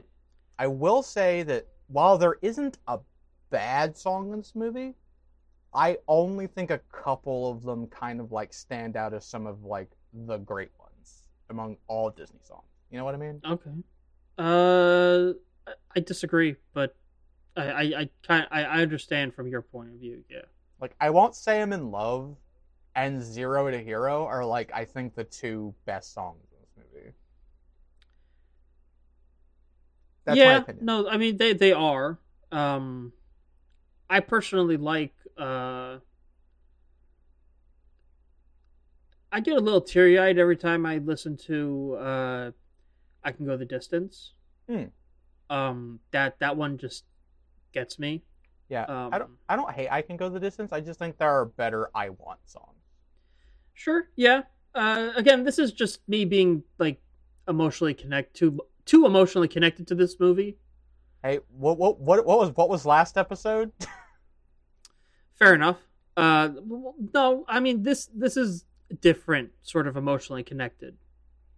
Like that's something you're nostalgic for. This is something that really spoke to me. It means something to you. Yeah. Because you don't see adoption a lot in movies like this, in Disney movies. You see, step parents, but they're usually not portrayed great. This is it meant something like really deep to me Yeah. as a kid. So, and I really projected a little bit on Hercules. That's fine. Uh, You're valid. yeah. I was just So, No. But yeah, yeah, I don't got anything else. no. Sorry. I was just going off of that. I feel like we really could have got more conflict with Hercules' sense of belonging. Like Yeah. he has the one song, and then after that, it's like Well, he Eh? finds out the issue. Like, yeah, he- and then it's over, and it's like his conflict's over, and it's like that you could have done more with that. Like, give me I mean, the only Mhm. only thing I would have done to change to change this movie in any way, shape, or form Mhm. is right before he punches Hades into the Well of Souls. Yeah. Just give the World of Cardboard speech. Oh, or something similar. No, word for word, the World of Cardboard speech from Justice League Unlimited.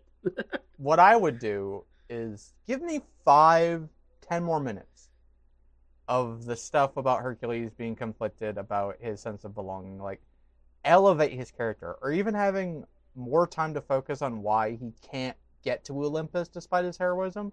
Like, it feels like that should have been more focused on, because it's like just as we're getting that internal conflict, Meg shows up, and it's like, oh, no time for that, I guess. Well, I mean, we did get a little bit more of that. At the end, yeah. No, not at the end, but of him right before that, where he's like reporting to Zeus about what he's been doing, and like, No, but I mean, that's what I mean is we get that conflict starts. He has internal conflict about it for like 5 minutes, and then that internal conflict, like, poof, no more mention of it after that, and that yeah, kind of sucks.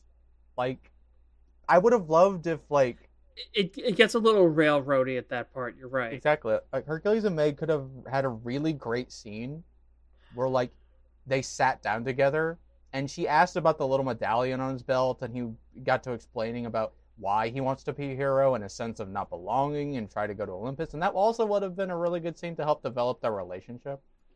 That yeah, for sure. I feel like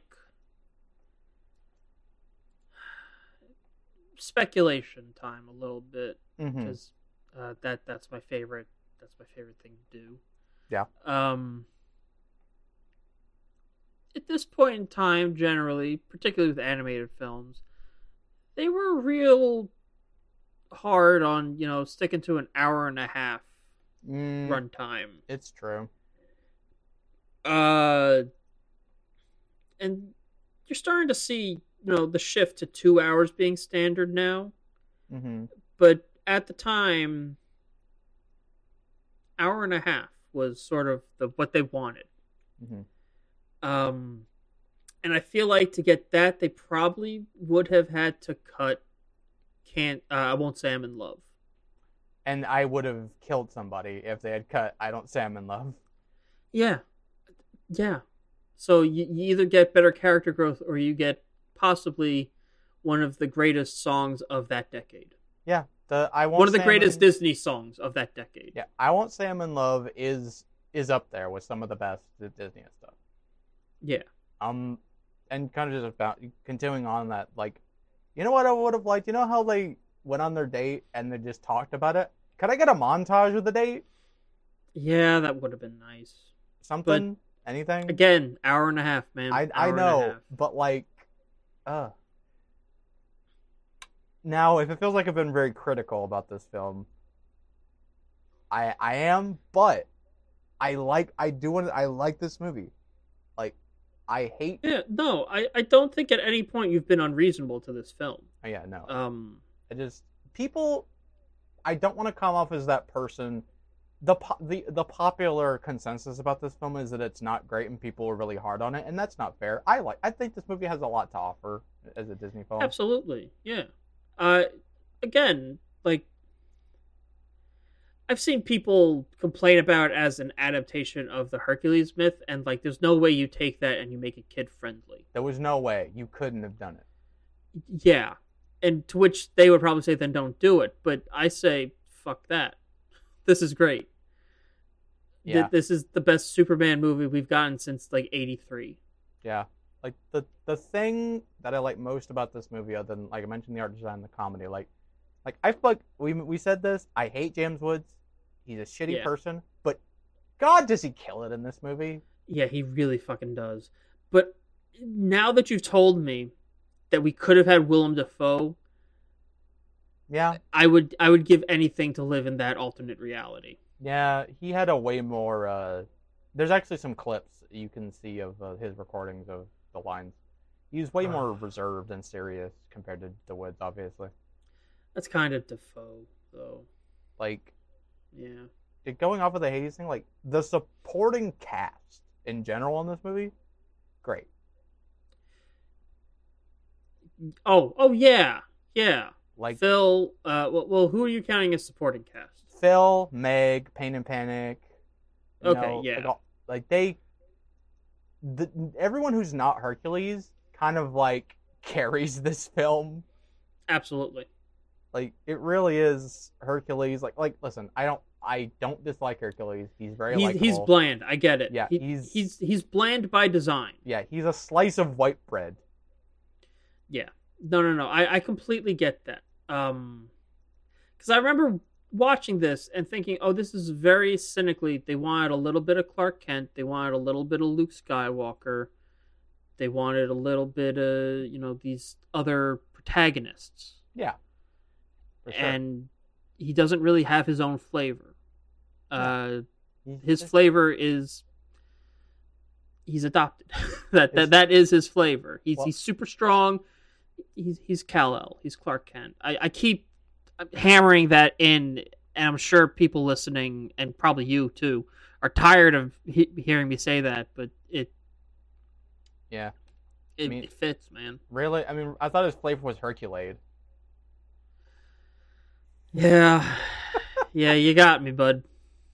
But no, seriously though, it really is like Woods and DeVito are the real two big standout performances of this film. Like, not to give shit to Meg though, she's great. Yeah, I was gonna argue that, but then I was like, no, you're right. I think I over credit the Meg performance because it activated the sarcasm is very attractive rot in my head. I mean, she's great. She has really well written dialogue, but unfortunately, she kind of doesn't do a lot. Yeah, she really doesn't. You're right. Which sucks. It just activated brain rot for me. And that's all. Yeah. Also, before anyone points it out, yes, I'm aware of the very obvious plot holes in this film. And people have pointed them out. Yeah. Like, why does Hades not know that Hercules is dead? Isn't that his job? Blah, blah, blah, blah, blah. Who cares? Yeah. He doesn't pay attention to every soul that passes by. Yeah, but you would think he'd want to check, but at the same time, who cares? Like, who actually cares?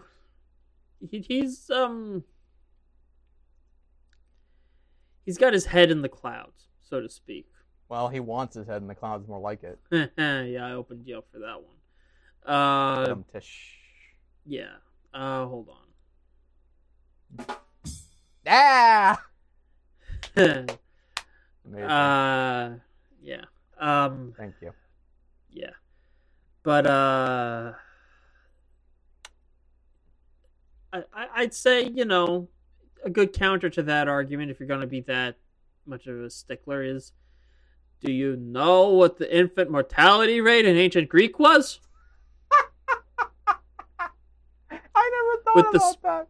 With the Spartans just leaving the weak babies out for the wolves? Oh my god, that's funny.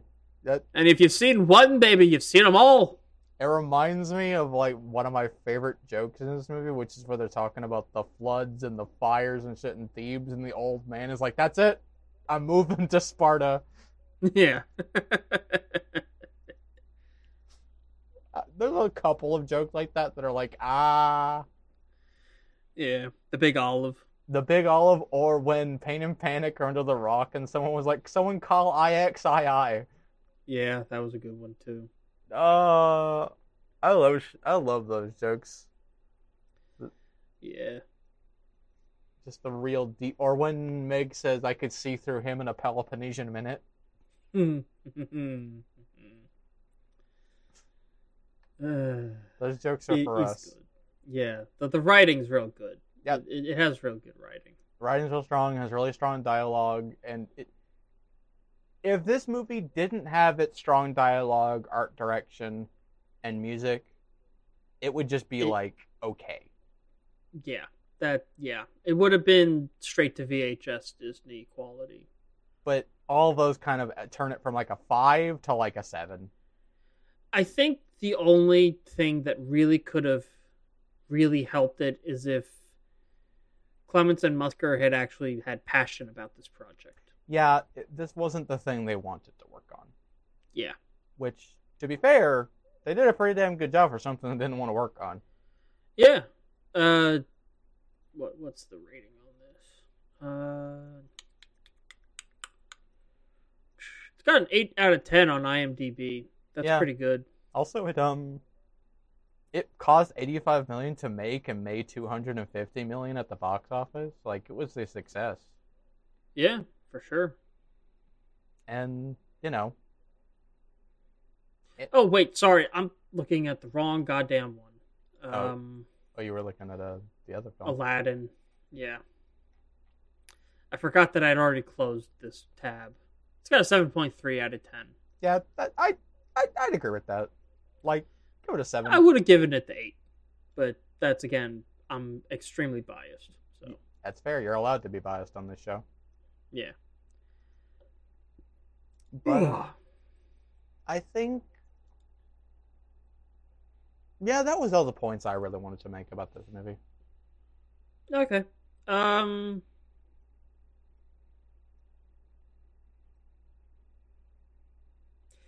trying to think if I had anything else I wanted to say.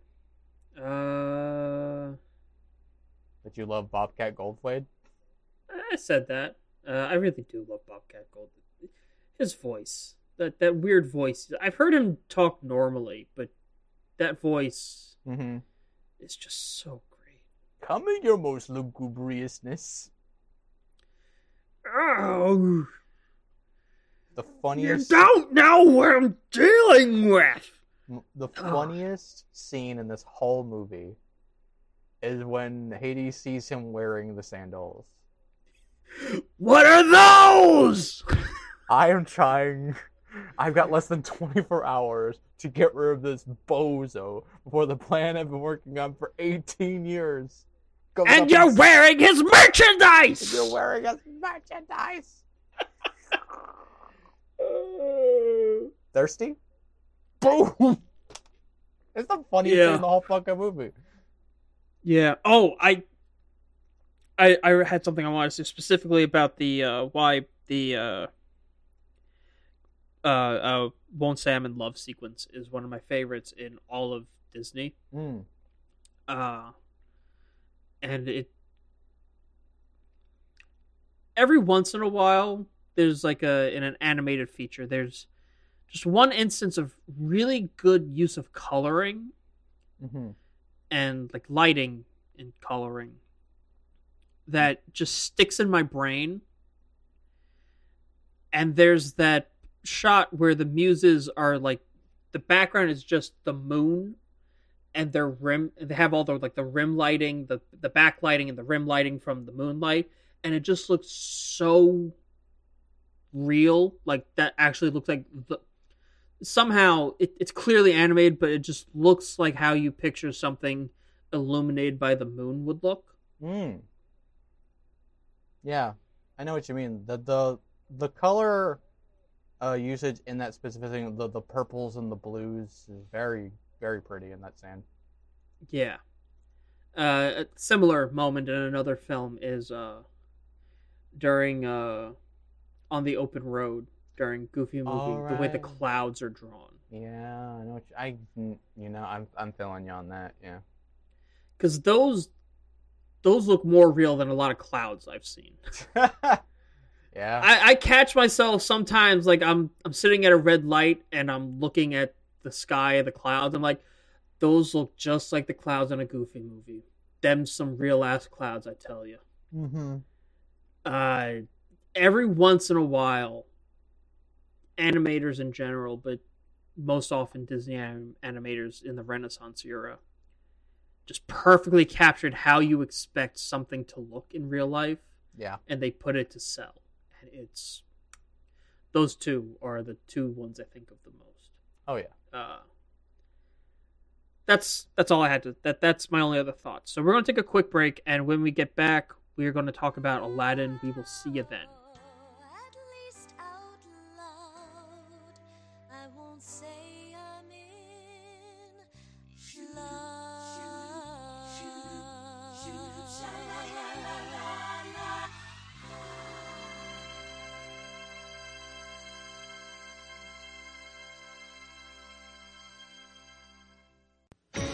Now, back to Acme Podcasts Incorporated. Acme Podcasts Incorporated.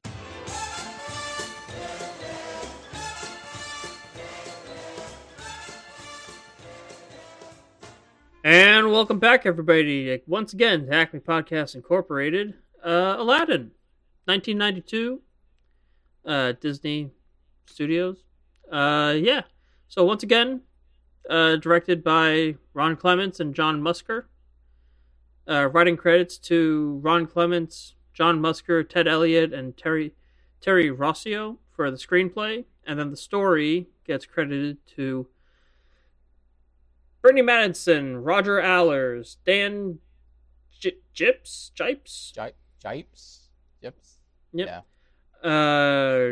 Jippes. So, Kevin Harkey, Sue C. Nichols, Francis Glebus, Daryl Rooney, Larry Lecker, James Fuji, Kirk Hansen, Kevin Lima, Rebecca Reese, David S. Smith, Chris Sanders, Brian Pimentel, Patrick A. Ventura. The voice cast is Scott Wagner as Aladdin, Robin Williams as Genie and the Peddler, Linda Larkin as Princess Jasmine, Jonathan Freeman as Jafar, Frank Welker as Abu, Cave of Wonders and Raja, which makes sense. He's the Animal Man. Yep. Animal Man. Gilbert God, if they don't ever, if they need to do an Animal Man cartoon again, Yeah. and have Frank Welker voice him, because that just makes sense. He is he's who you get to do animals. Yeah. To voice animals, I should say. Anyway, Gilbert Godfrey as Iago, which chef's kiss. Douglas Seal as the Sultan, Charlie Adler as Gazim, the Melon Merchant and the Nut Merchant, Corey Burton as Prince Ahmed and the Necklace Merchant, Jim Cummings as Razul and Farouk. Yeah, the guards. Yep. I'm only. Sorry. Let you finish with the voice cast. I didn't know you were. Yeah, I'm only going for. I'm not going to bother with like additional voices or like portly Agrabah woman. Vera Lockwood for the reference.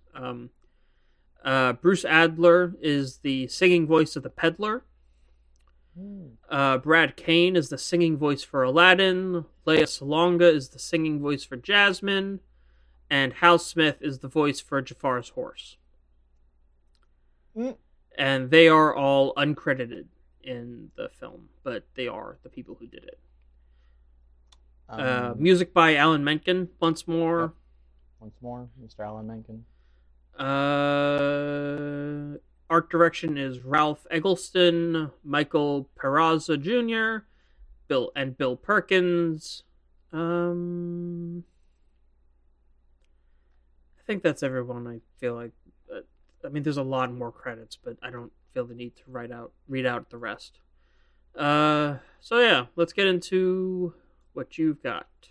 Oh, yes, I have a bunch of trivia about Aladdin. So, lots of stuff about Robin Williams, obviously, in this film. Yes. During the course of recording the voices, Robin Williams improvised so much they had almost 16 hours of material. Yeah. Did you know he didn't want to do this film? Yeah, we'll get into that. Okay. Because Robin Williams ad-libbed so many of his lines, the script was actually rejected for Best Adapted Screenplay at the Academy Awards.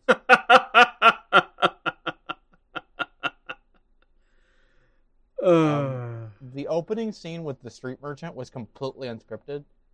Robin Williams was literally just brought into a soundstage and was asked to stand behind a table and had several objects on it and a bed sheet covering them all. The animators asked him to lift the sheet and then, without looking, take an object from the table and describe it in character. I love it. Much of the material that they recorded, however, was not appropriate for a Disney film. Yeah, that's pretty typical with Robin Williams.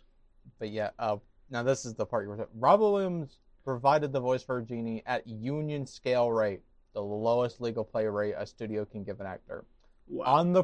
On the proviso that his voice was not used for merchandising, i.e. toys, and that the Genie character not take up more than 25% of the space on the poster, ad, billboard, or trailer. When these wishes were not granted, ironic, he withdrew his support for Disney and the film.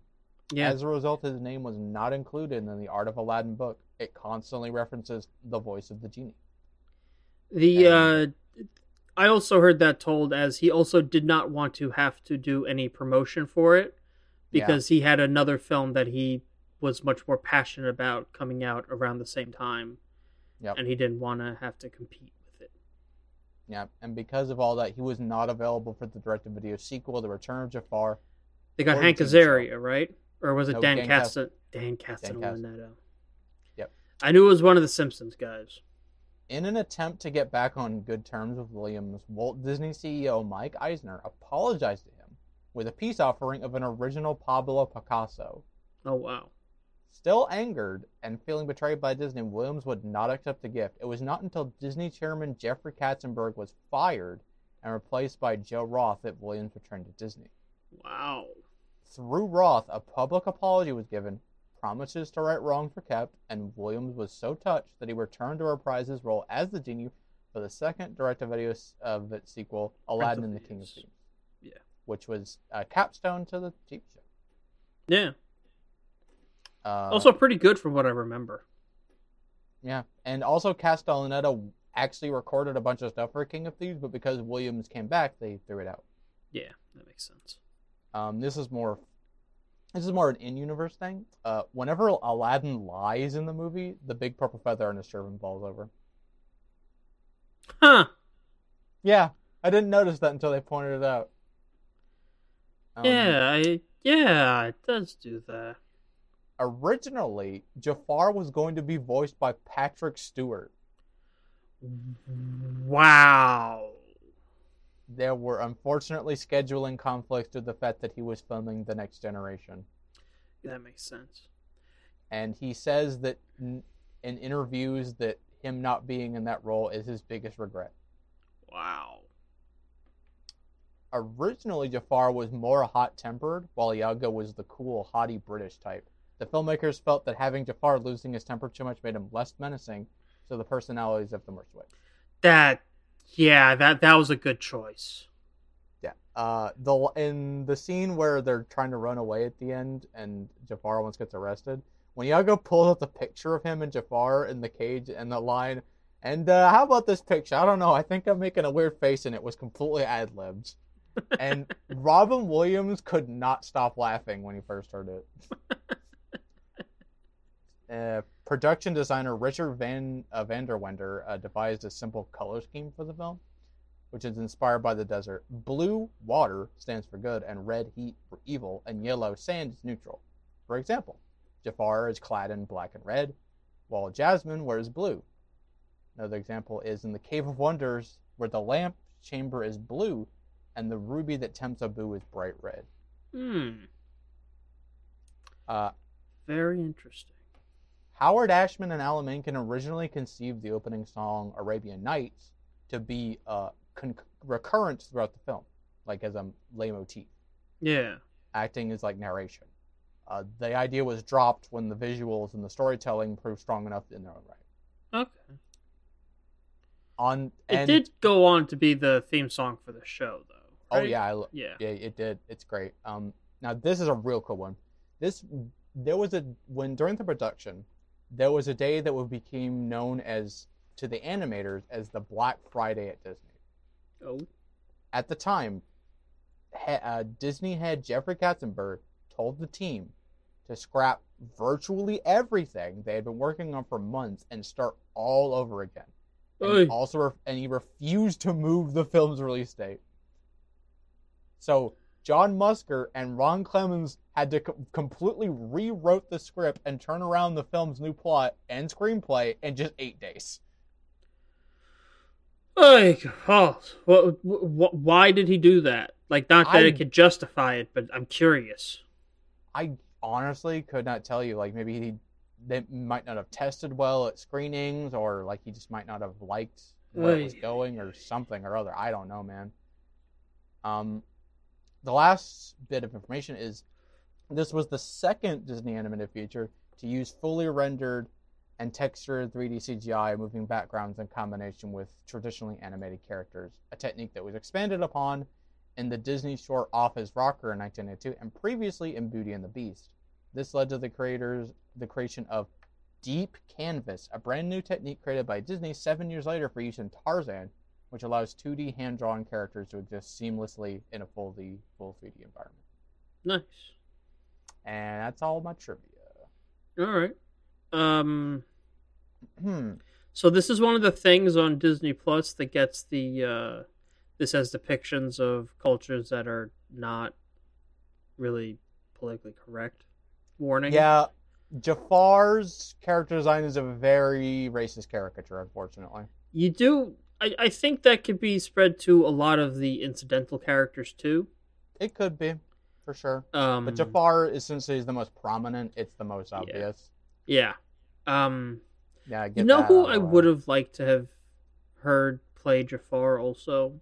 I like who they got to play him, and Patrick Stewart would have been very fascinating. Mm-hmm.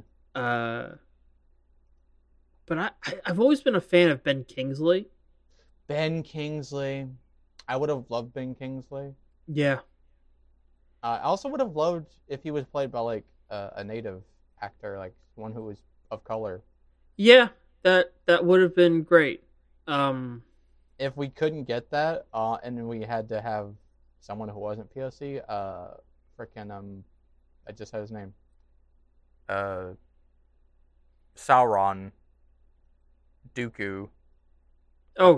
Christopher Lee. Yeah, Christopher Lee. I would have loved Jafar as Christopher Lee. Christopher Lee always gives a good performance. Mm-hmm. To my knowledge, at least. Oh, yeah, he hasn't been anything. I mean, he's been in some shitty movies, but he never is the thing that's shitty in it. Yeah. Yeah. So, yeah, this is my first time seeing it start to finish. Oh, yeah, right. You mentioned that. I'd seen, like, bits and pieces of it, like, on TV. Mm-hmm. And I read I didn't own it, but I think, like, my preschool had it. The little, like, picture book. Mm-hmm. That they put out. Mm-hmm. But yeah, for some reason it never bothered me that I hadn't seen this movie because I'd seen enough of the TV show, and I saw. And I mean, one of the first VHS tapes I ever owned was Return of Jafar. Mm-hmm. It was either that or Pinocchio was my first VHS tape that my parents ever bought me. Yeah. But yeah, I like this. I like this a whole damn lot. Yeah, this is a great movie. Not to make comparison points, but since we're talking about them, like, I like this. I think this movie objectively is a better film than Hercules. Oh yeah, yeah. Like, let's take Aladdin for example. Aladdin, I think, is a better character. He has like more internal conflict and depth than Hercules does. Yeah, he's not so much one note as Hercules. Please excuse our technical difficulties. Uh-oh. SpaghettiOs. Yeah, Aladdin's a lot better fleshed out than Yes. Herc. And I think that a lot of that just comes down to, again, passion on the part of the people in charge. Yeah, for sure. Like just as an example, like I think do you know what I really like about this movie? We avoid the liar reveal. We avoid it. I would have hated if we did the liar reveal thing in this movie. Yeah. But I like it because Aladdin, when Genie points out that he should tell the truth near the end, Aladdin immediately realizes that he needs to change that, and the only reason he doesn't is due to like the circumstances that happen. Like he tried to tell the truth, he tried to make things right, but then Jafar comes and fucks things up. Yep. Which I like. I think that's good for his character. It tells you a lot about him. But we talked about Robin Williams a lot in the trivia, but like, what could I really say that hasn't kind of already been said about Robin Williams? I think that it has a slight problematic skew to it. Oh yeah, he does do like some of his impressions are a little. Yeah, particularly while in the Cave of Wonders, the way he says "master" is it's a little close to a caricature of a certain type of stereotype. Yeah, but beyond that, he really just does steal the show. Oh, really. Absolutely. I mean, that's what Robin Williams does. He just does. Like, no matter what, even if it's his show, he steals it. Like, he steals it from himself. Yeah. He's like always Mork and stealing Mindy? it. Yeah. Mork and Mindy. A lot of people don't realize that's a spin-off of Happy Days. What? Yeah. The first time Mork showed up was on Happy Days. I did not know that. Yeah. There was an episode where Fonzie had to deal with Mork for an episode. And then he was so popular that they were like, okay, we're giving him his own show. It's like how Frasier happened. Yeah. Actually, it might have been a backdoor. That might have been a backdoor pilot. They might have been like, this is a good idea. Let's test it here, and then we'll see. I'm not 100% sure. But yeah, there's... Happy Days has a lot of spin-offs. Because Laverne and Shirley is another one. Mm-hmm. Joni and Chachi, or Joni Loves Chachi was another one. Yeah. Anyway, sorry. No, you're fine. I mean, like, you're saying... I didn't know that. It's super interesting. But, like, yeah, Robin, he just... Everything that he says in this movie is great and hilarious. Like, I love his... You know the scene at the end when he hugs Aladdin and says goodbye? It tears you up a little. It makes... It used to tear me up, but now that Robin Williams is dead, it makes me cry. Yeah. It's so upsetting in a good way. Yeah. But, yeah. I mean, but he really is, like, one of the best parts of this film. Him and... I don't like Gilbert Gottfried as a person, but he does a great job in this movie. Gilbert Gottfried, I don't know much about him as a person. He's had some not so great opinions. Okay. But... I understand he is an excellent interviewer, interestingly enough. Mm-hmm. Because he has podcasts where he talks to a lot of other comedians and actors and stuff, and he's able to get a lot of interesting information and interactions out of those people. But yeah, it is fun that, like, in the TV show, except for Genie, everybody reprised their roles. Yeah. Which I think is great. Yeah. Like, the TV show is... You know, we talked about it. I'm not going to get into it again, but God, I love the TV show. TV show's real good. That was a large part of my childhood right there. A large part of my early childhood, I should say. Like I don't remember exactly what years, but I remember like I would watch an episode of that and an episode of The Little Mermaid while I ate my breakfast before going to school. For quite a while. I think this movie is a top contender for best Disney soundtracks. Like, when the worst song in the movie is Arabian Nights, I think you're doing pretty okay. Yeah. One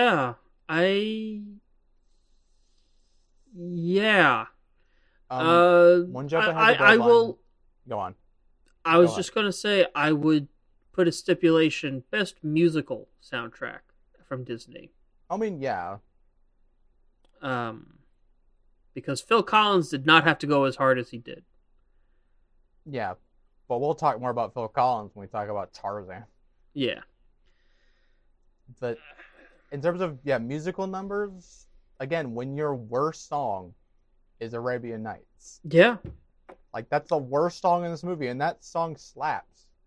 I'd argue its top contenders are Little Mermaid. And Beauty and the Beast. I was going to say Goofy Movie.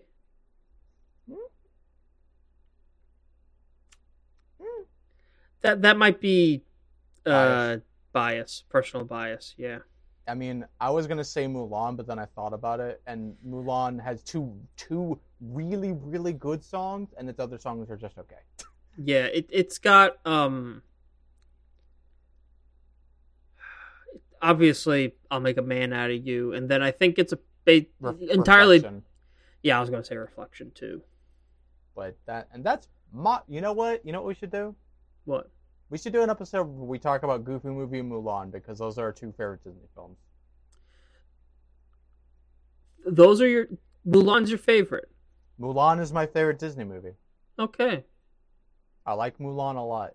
I do too. It was one of the movies I used to have on my iPod. I'm not making any promises, but that might be an episode.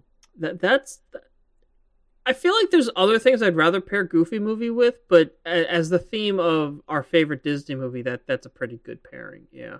Yeah. But Aladdin, yeah. Like I said, you got One Jump. I think it's one. I forget the actual the first song rather than Arabian Nights, which is Aladdin's song. Yeah. It's and then you have frickin' Friend Like Me, which boy. Prince Ali, and Whole New World. Whole New World. Like, what the fuck? Yeah, it's boy. I don't know which one. Every day I ask myself which one is my favorite, and every day it's a different answer. I don't have that issue. I always just immediately gravitate towards Whole New World. Really? Yeah. Obviously, Friend Like Me is Titanic. Oh yeah, in scale. It's and similar Prince Ali, because they're just huge Robin Williams going nuts. Yeah.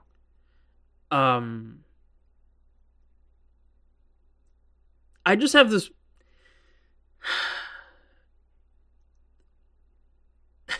The reason why I always argue Whole New World is because I have this funny memory. This isn't exactly what my friend said, but the point he was trying to make was bitches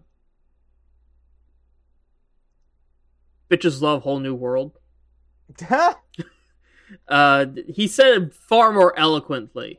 He sort of, but it just sort of like, you ever have this thing where someone will say something wordy, like, and you'll just immediately condense it in your head into a bite? Yeah. That was how my brain condensed it. I mean, Whole New World is probably the best Disney love song. Yeah. easily. I mean, there's contenders, but like it's up there. I would say maybe not.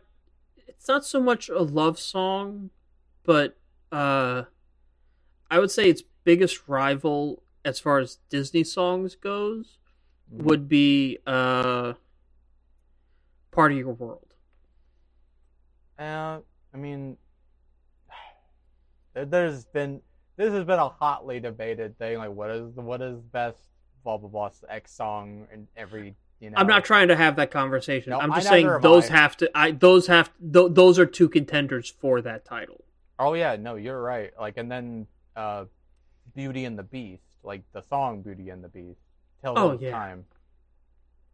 Like, Tales All This Time is,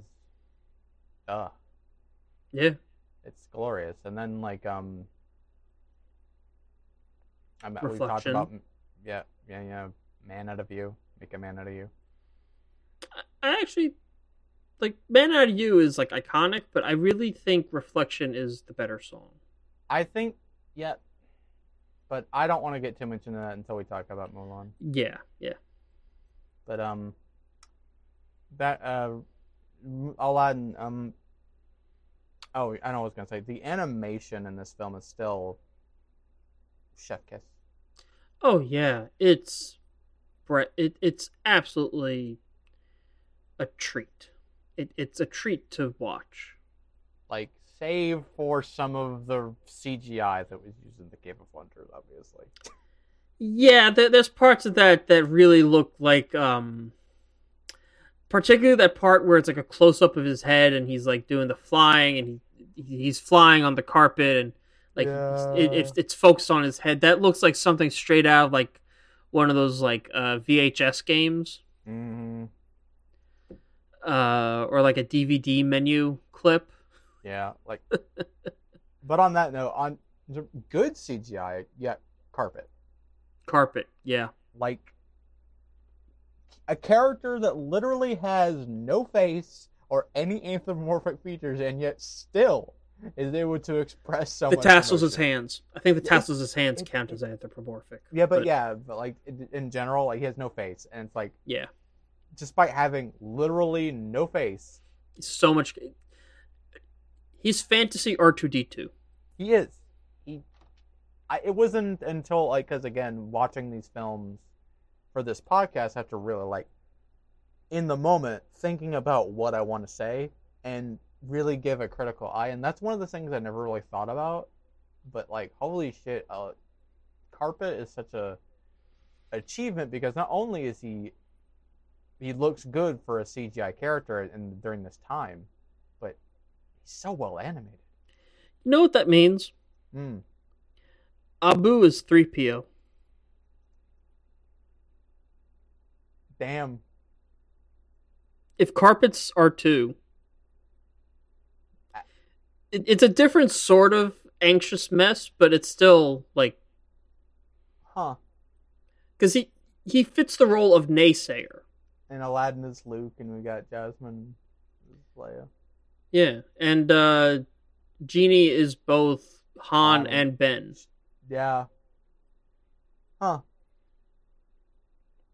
You can. It's all hero's journey. It's all hero's journey. It's all hero's journey. These archetypes are so vague that you can really fit anyone to anything, but it's fun. It's fun to do so. It's like when we did that with fucking.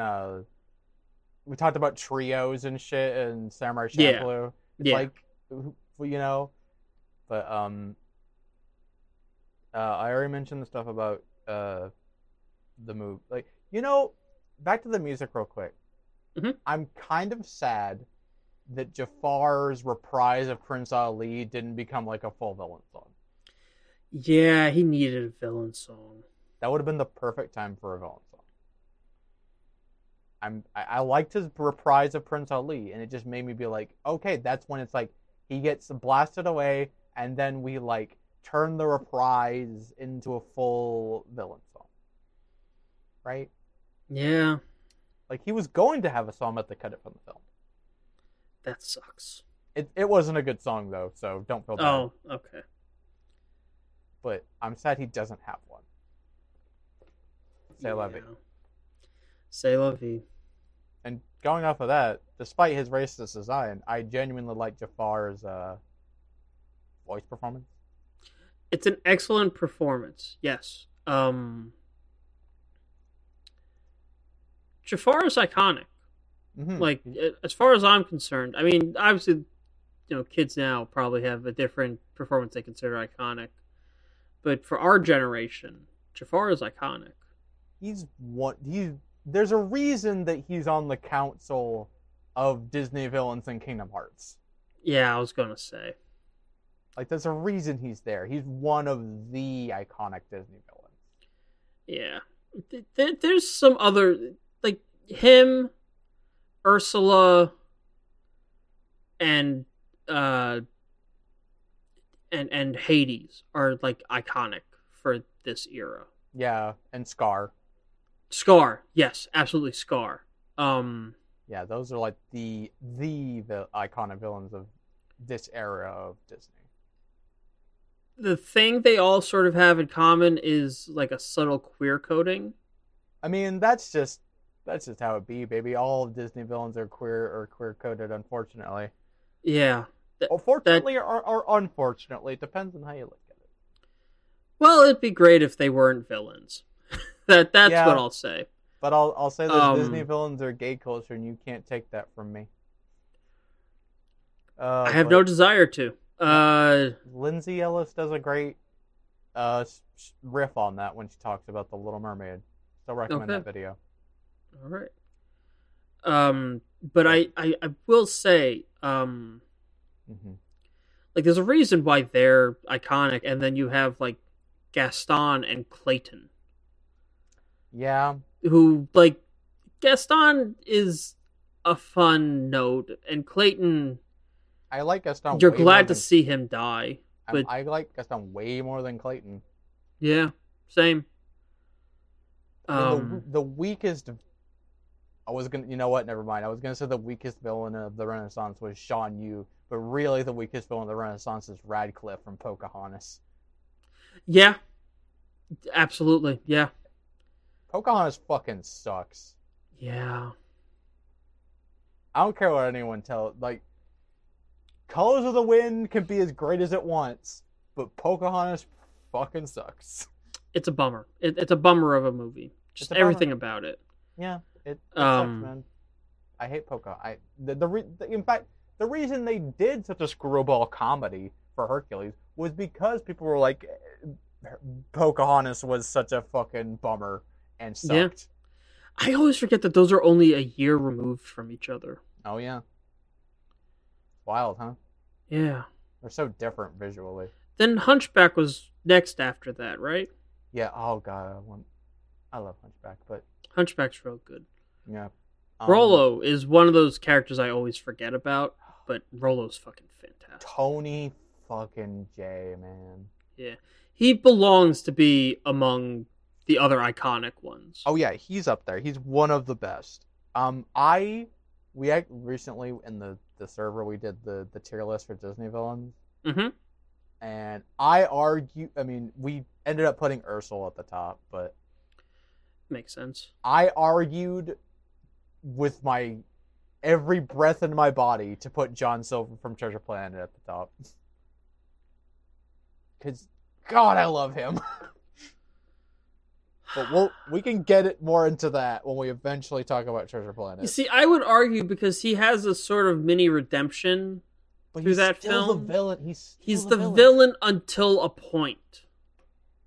We can't get into this. Man's greed is the villain of that. We can't of get that into movie. This. We can't. Yeah. But anyway, the darkness that dwells in the heart of man is the villain of that movie. Back to Jafar. Yeah. Like, I think Jafar, despite the racist caricature, he really does strike a great silhouette with the big Absolutely. shoulder. Yeah. Like, he's a thin, like when you see him in that disguise, like he's super thin. And you change his face. Change his face and it's no longer an issue. Exactly. And then but the fact that his face is the way it is the issue, and so we can't forget that. But the aspect of him being thin and then he puts on these clothes that are very big and poofy and voluminous, and he has big shoulder pads. Yeah. Like, it's a great visual, what's the word I'm looking for? Visual language for his design. Absolutely.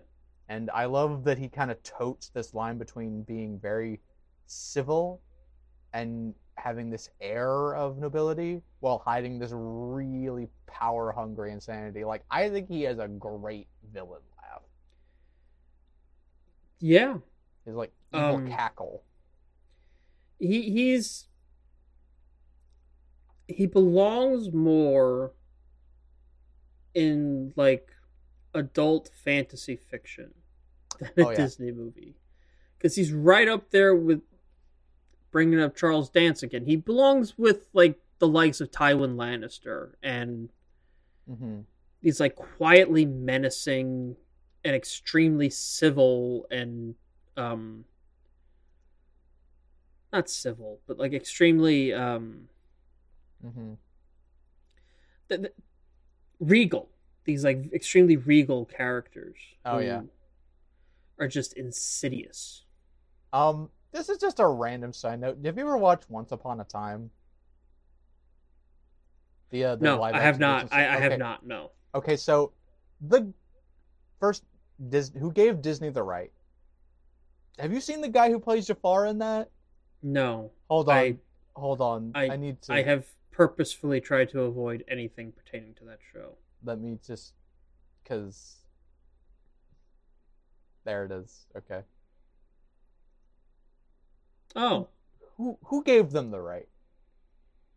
Well, they knew they messed up, so they had to make it right. It's true.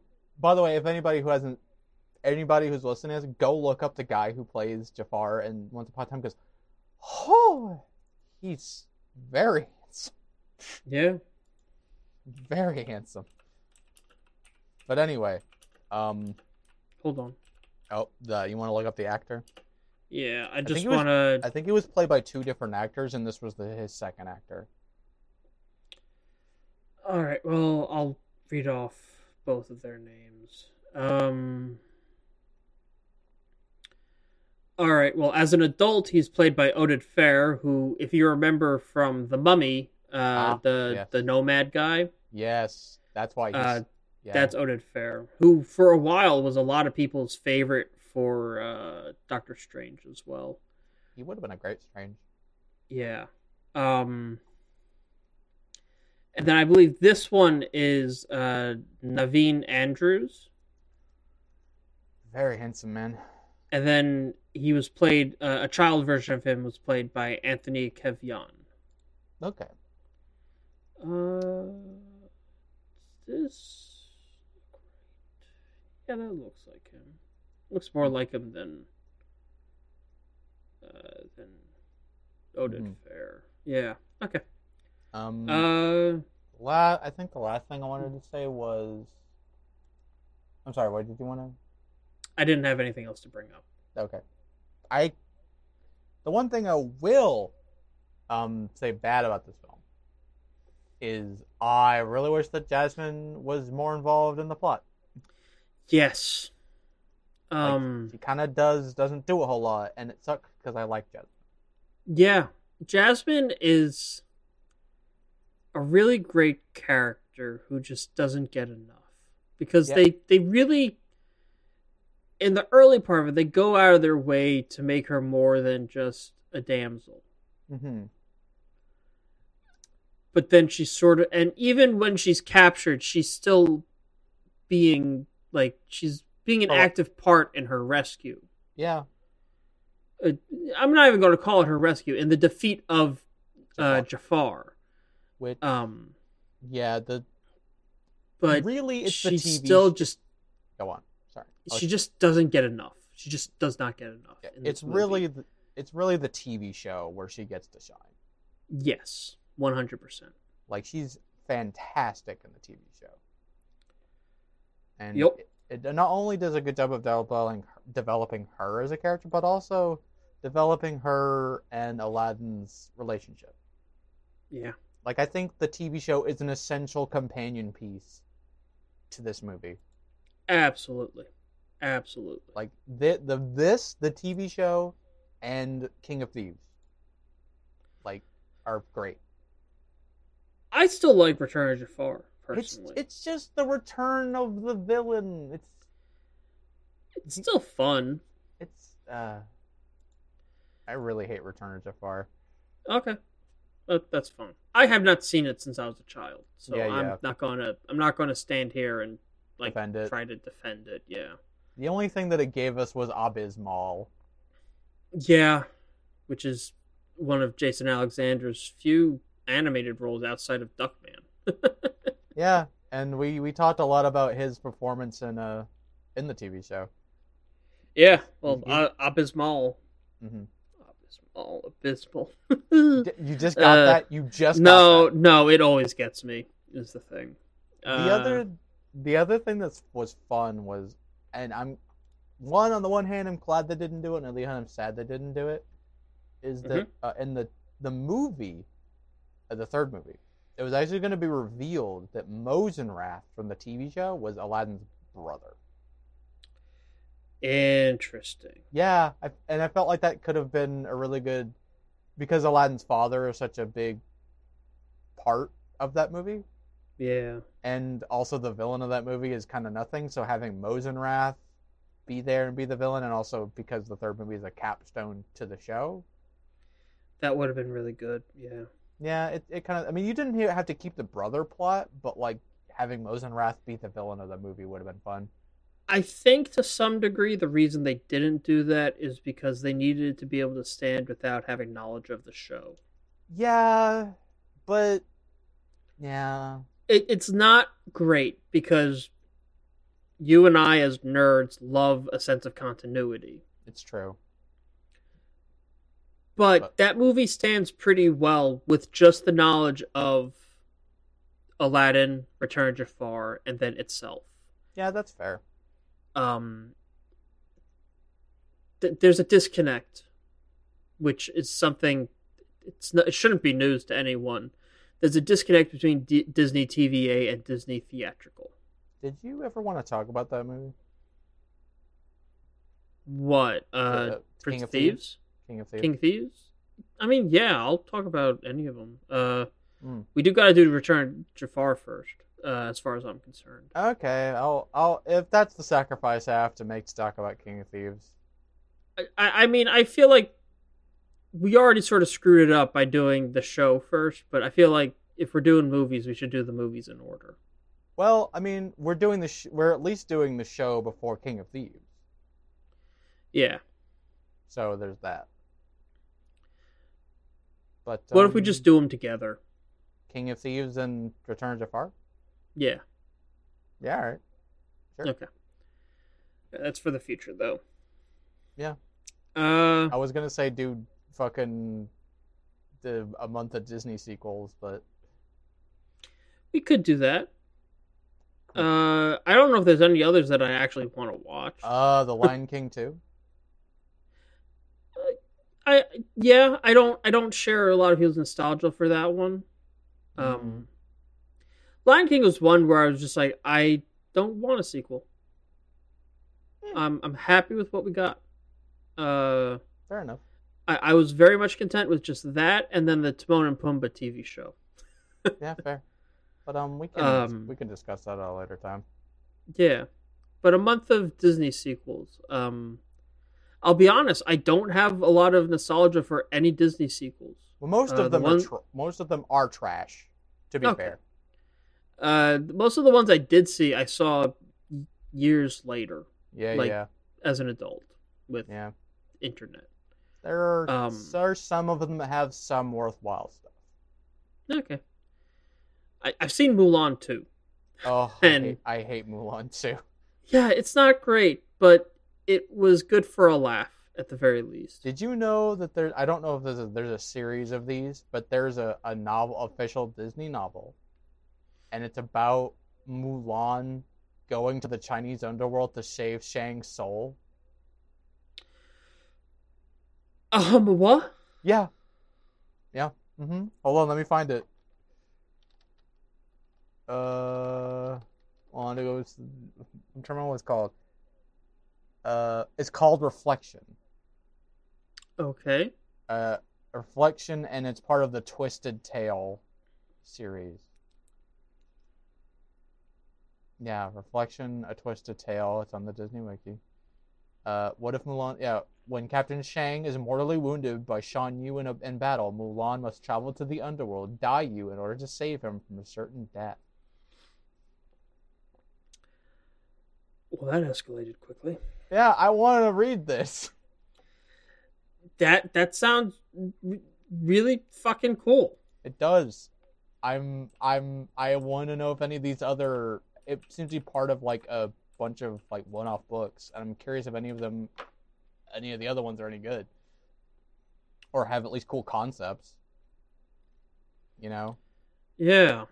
Jeez. But anyway, I don't think I have anything else to say about Aladdin. Yeah, I don't either.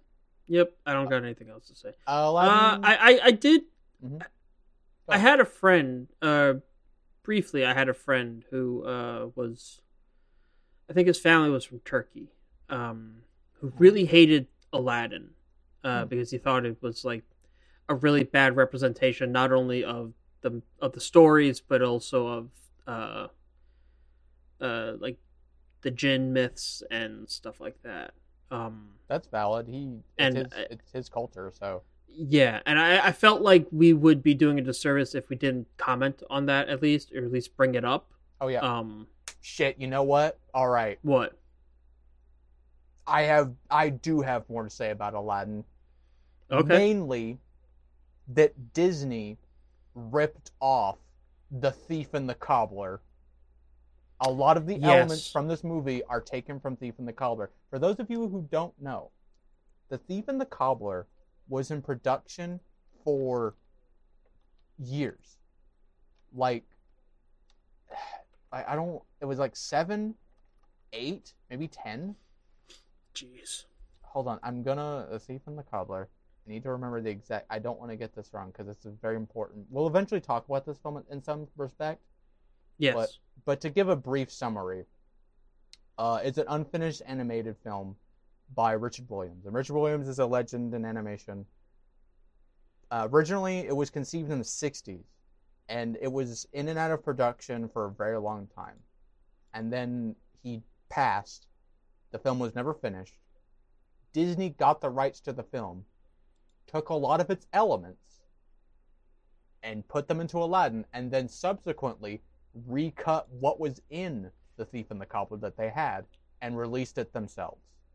To basically bank on the success of Aladdin by releasing a quote-unquote rip-off of Aladdin. It fucking sucks. Yeah. But I don't want to get too much more into the stuff about Thief and the Cobbler because I think we'll do an episode. We've talked about doing an episode about it and some like lost animation, like stuff that like never was finished or just is lost to time.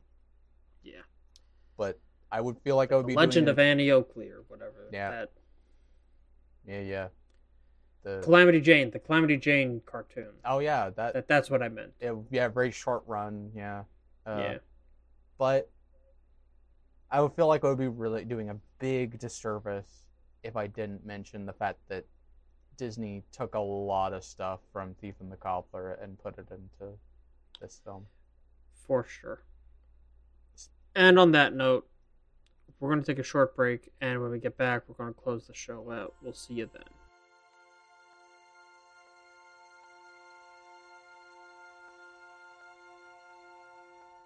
Now back to the show. Do you see how your patience paid off?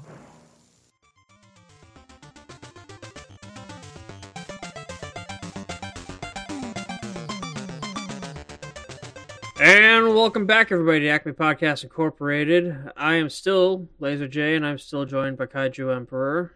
Yo. Yeah. And, that's it for the show this week. Sorry. Really knocked off some of the big ones off of the list. Yeah, you've been itching to do some Disney Renaissance films for a while. I mean, yeah, we're like this is like what our 40th episode, and we haven't episode 40. Yeah, and we haven't talked about a Renaissance film. I felt it was about time. I've been wanting. We talk about Disney a lot. Yeah. So I try to like limit as much of the main focus of episodes being Disney. Yeah. And that has been to the detriment of that we just haven't done the Renaissance films until now. It's like on the one hand, yeah, it's Disney. You're gonna like, it kind of gets talked about to death. But on the other hand, I like we're a podcast about animation. Like we kind of have to talk about it. Yeah, of course. But yeah, if you have, please give us ratings and reviewings on whatever your podcatcher of preference is, whether it's iTunes and Apple Podcasts, or I don't know if we're on Google Podcasts yet because they have an automated thing, or Stitcher or Spotify. Wherever you're listening to this, leave comment, review, rate us, whatever. It really helps. Yeah. Makes us more... And also... Go on. Sorry, go on. It makes us more visible, which means if we get more visible, we might get people who want us to do ad reads, which means we might actually start making money off of this podcast, and we might be able to bring this podcast to you more often, maybe on a weekly basis if we start making money off of it. Yeah. In addition to that, tell a friend. Yes. That would be absolutely phenomenal if you could just get a friend to listen. Mm-hmm. Maybe you got a car ride, you got a road trip coming up. People are starting to leave their homes again. I know a couple people are starting to take road trips. Maybe just throw an episode on during a road trip with whoever you're going with and see if they like it. Yeah. At the very least, that'll be 2 hours and something of your drive taken care of. Yeah. But if you want to get in contact with us, well, you can do that in a number of ways. The first and foremost is through email. You can get at us at acmepodcastinc@gmail.com. That's acmepodcastinc@gmail.com. Kai, can I get that email back one more time? That's acmepodcastinc@gmail.com. Yep, you can also find us on Twitter at @IncPodcast. That's at INCPODCASTS. We mostly retweet good animation bits that we like. Sometimes storyboards, animatics, concept art. Yeah. We also post when new episodes go up, and we also sometimes post previews the day before the episode goes up. But if you don't want to listen to a 2-hour podcast, but you want a taste of what the show is like, maybe check out some of the previews we already have. Yeah. And you can also find us on Tumblr. Kai can tell you more about our Tumblr. You can find us on Tumblr at acmepodcasts.tumblr.com. That's acmepodcast.tumblr.com. And if you don't want to get in touch with the email, you can also send us an ask. We've actually gotten a few asks over the past few episodes. All right. But I mean, not this week, but okay. Just in general. But nothing in the email either. Yeah, no asks this week. We did get one a couple episodes ago, but still be. Yep. And all right. That's how you get in touch with the show. But if you want to get in touch with either of us, yeah. Kai, where can they find you? You can find me on Twitter at kaiju_emperor. That's KAIJUEMPEROR. You can also find me on Tumblr at kaiju-emperor, spelled the exact same way. And those are retweets, reblogs of things I like, usually cute art, things about animation, and dumb memes. But if you want anything original from me or just like tabletop stuff, you can also follow my side blog on Tumblr, Kai's Tome. That's KIFTOME. I I keep saying I'm working on something to finally, like, I've been mainly reblogging stuff there, but I do have plans to be posting something there soon. I actually am making a new Bard subclass. Okay. Called the College of the Maestro. So if you're interested in something like that, go check out Kai's Tome. All right. You can find me on Twitter at Turbo Honcho. That's at TurboHoncho. That might change in the future. Who knows? But for now, it's at Turbo Honcho. That's it for this episode. Mm-hmm. That's it for the plugs. Thank you for listening. And until next time, don't be a jackass. We'll see you then. Bye!